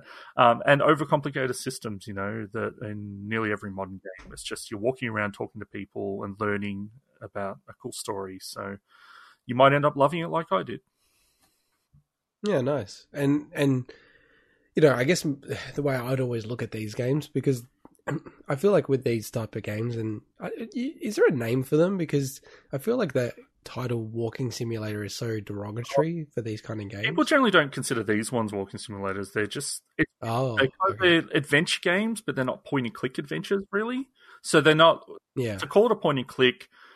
You pick up items, but there's no inventory, which is kind of a key thing to point and click. So they're not like your Monkey Island or your Grim Fandangos or anything. So I think adventure game is kind of probably the most suitable term for them. When I think adventure, walking simulator, I do think something like Edith Finch or Gone Home, and games where you're not really interacting with many people. You're just kind of just walking from point to point, and it's all about the experience of that. This is very much you're making narrative choices, you're picking up items, you're speaking to people, things like that. So it's much more interactive than those games generally are. So yeah. And would you say that this game is so compelling that it should bring people who aren't really even into those games in the first place, or it's more of a game that if you like those style of games, it's well worth playing? It's a tough one because it's not going to be everyone's cup of tea. No way at all. I spent like half an hour just walking around a store looking at items in the game just because I wanted to hear what the character said about a random bottle of bleach and things. I didn't need to. I was keen to explore and learn more about the world and what the characters, how they think. A lot of people just love to play Tetris or jump in a Call of Duty match and things. They don't care about learning about this. And, there's times when it might ruffle people's feathers a bit because obviously it's tackling some tough issues, whether or not about identity or if it's about, there's a lot of mental illness and things as well. And it's some of that stuff might also be a bit troubling to people as well. But I think I think it's worth a shot because it's on Game Pass. And if you don't like how it kind of, as I said, like the first hour, by that point you've seen how the game plays. You kind of get an idea of what it's going to be storyline wise. So that'll be kind of, I guess, the point you make a decision whether or not you want to, sit there for the whole time. It's like any TV series. So this is very much like a TV series game in a way. Yeah, no, fair enough. No, that sounds good. Sounds awesome.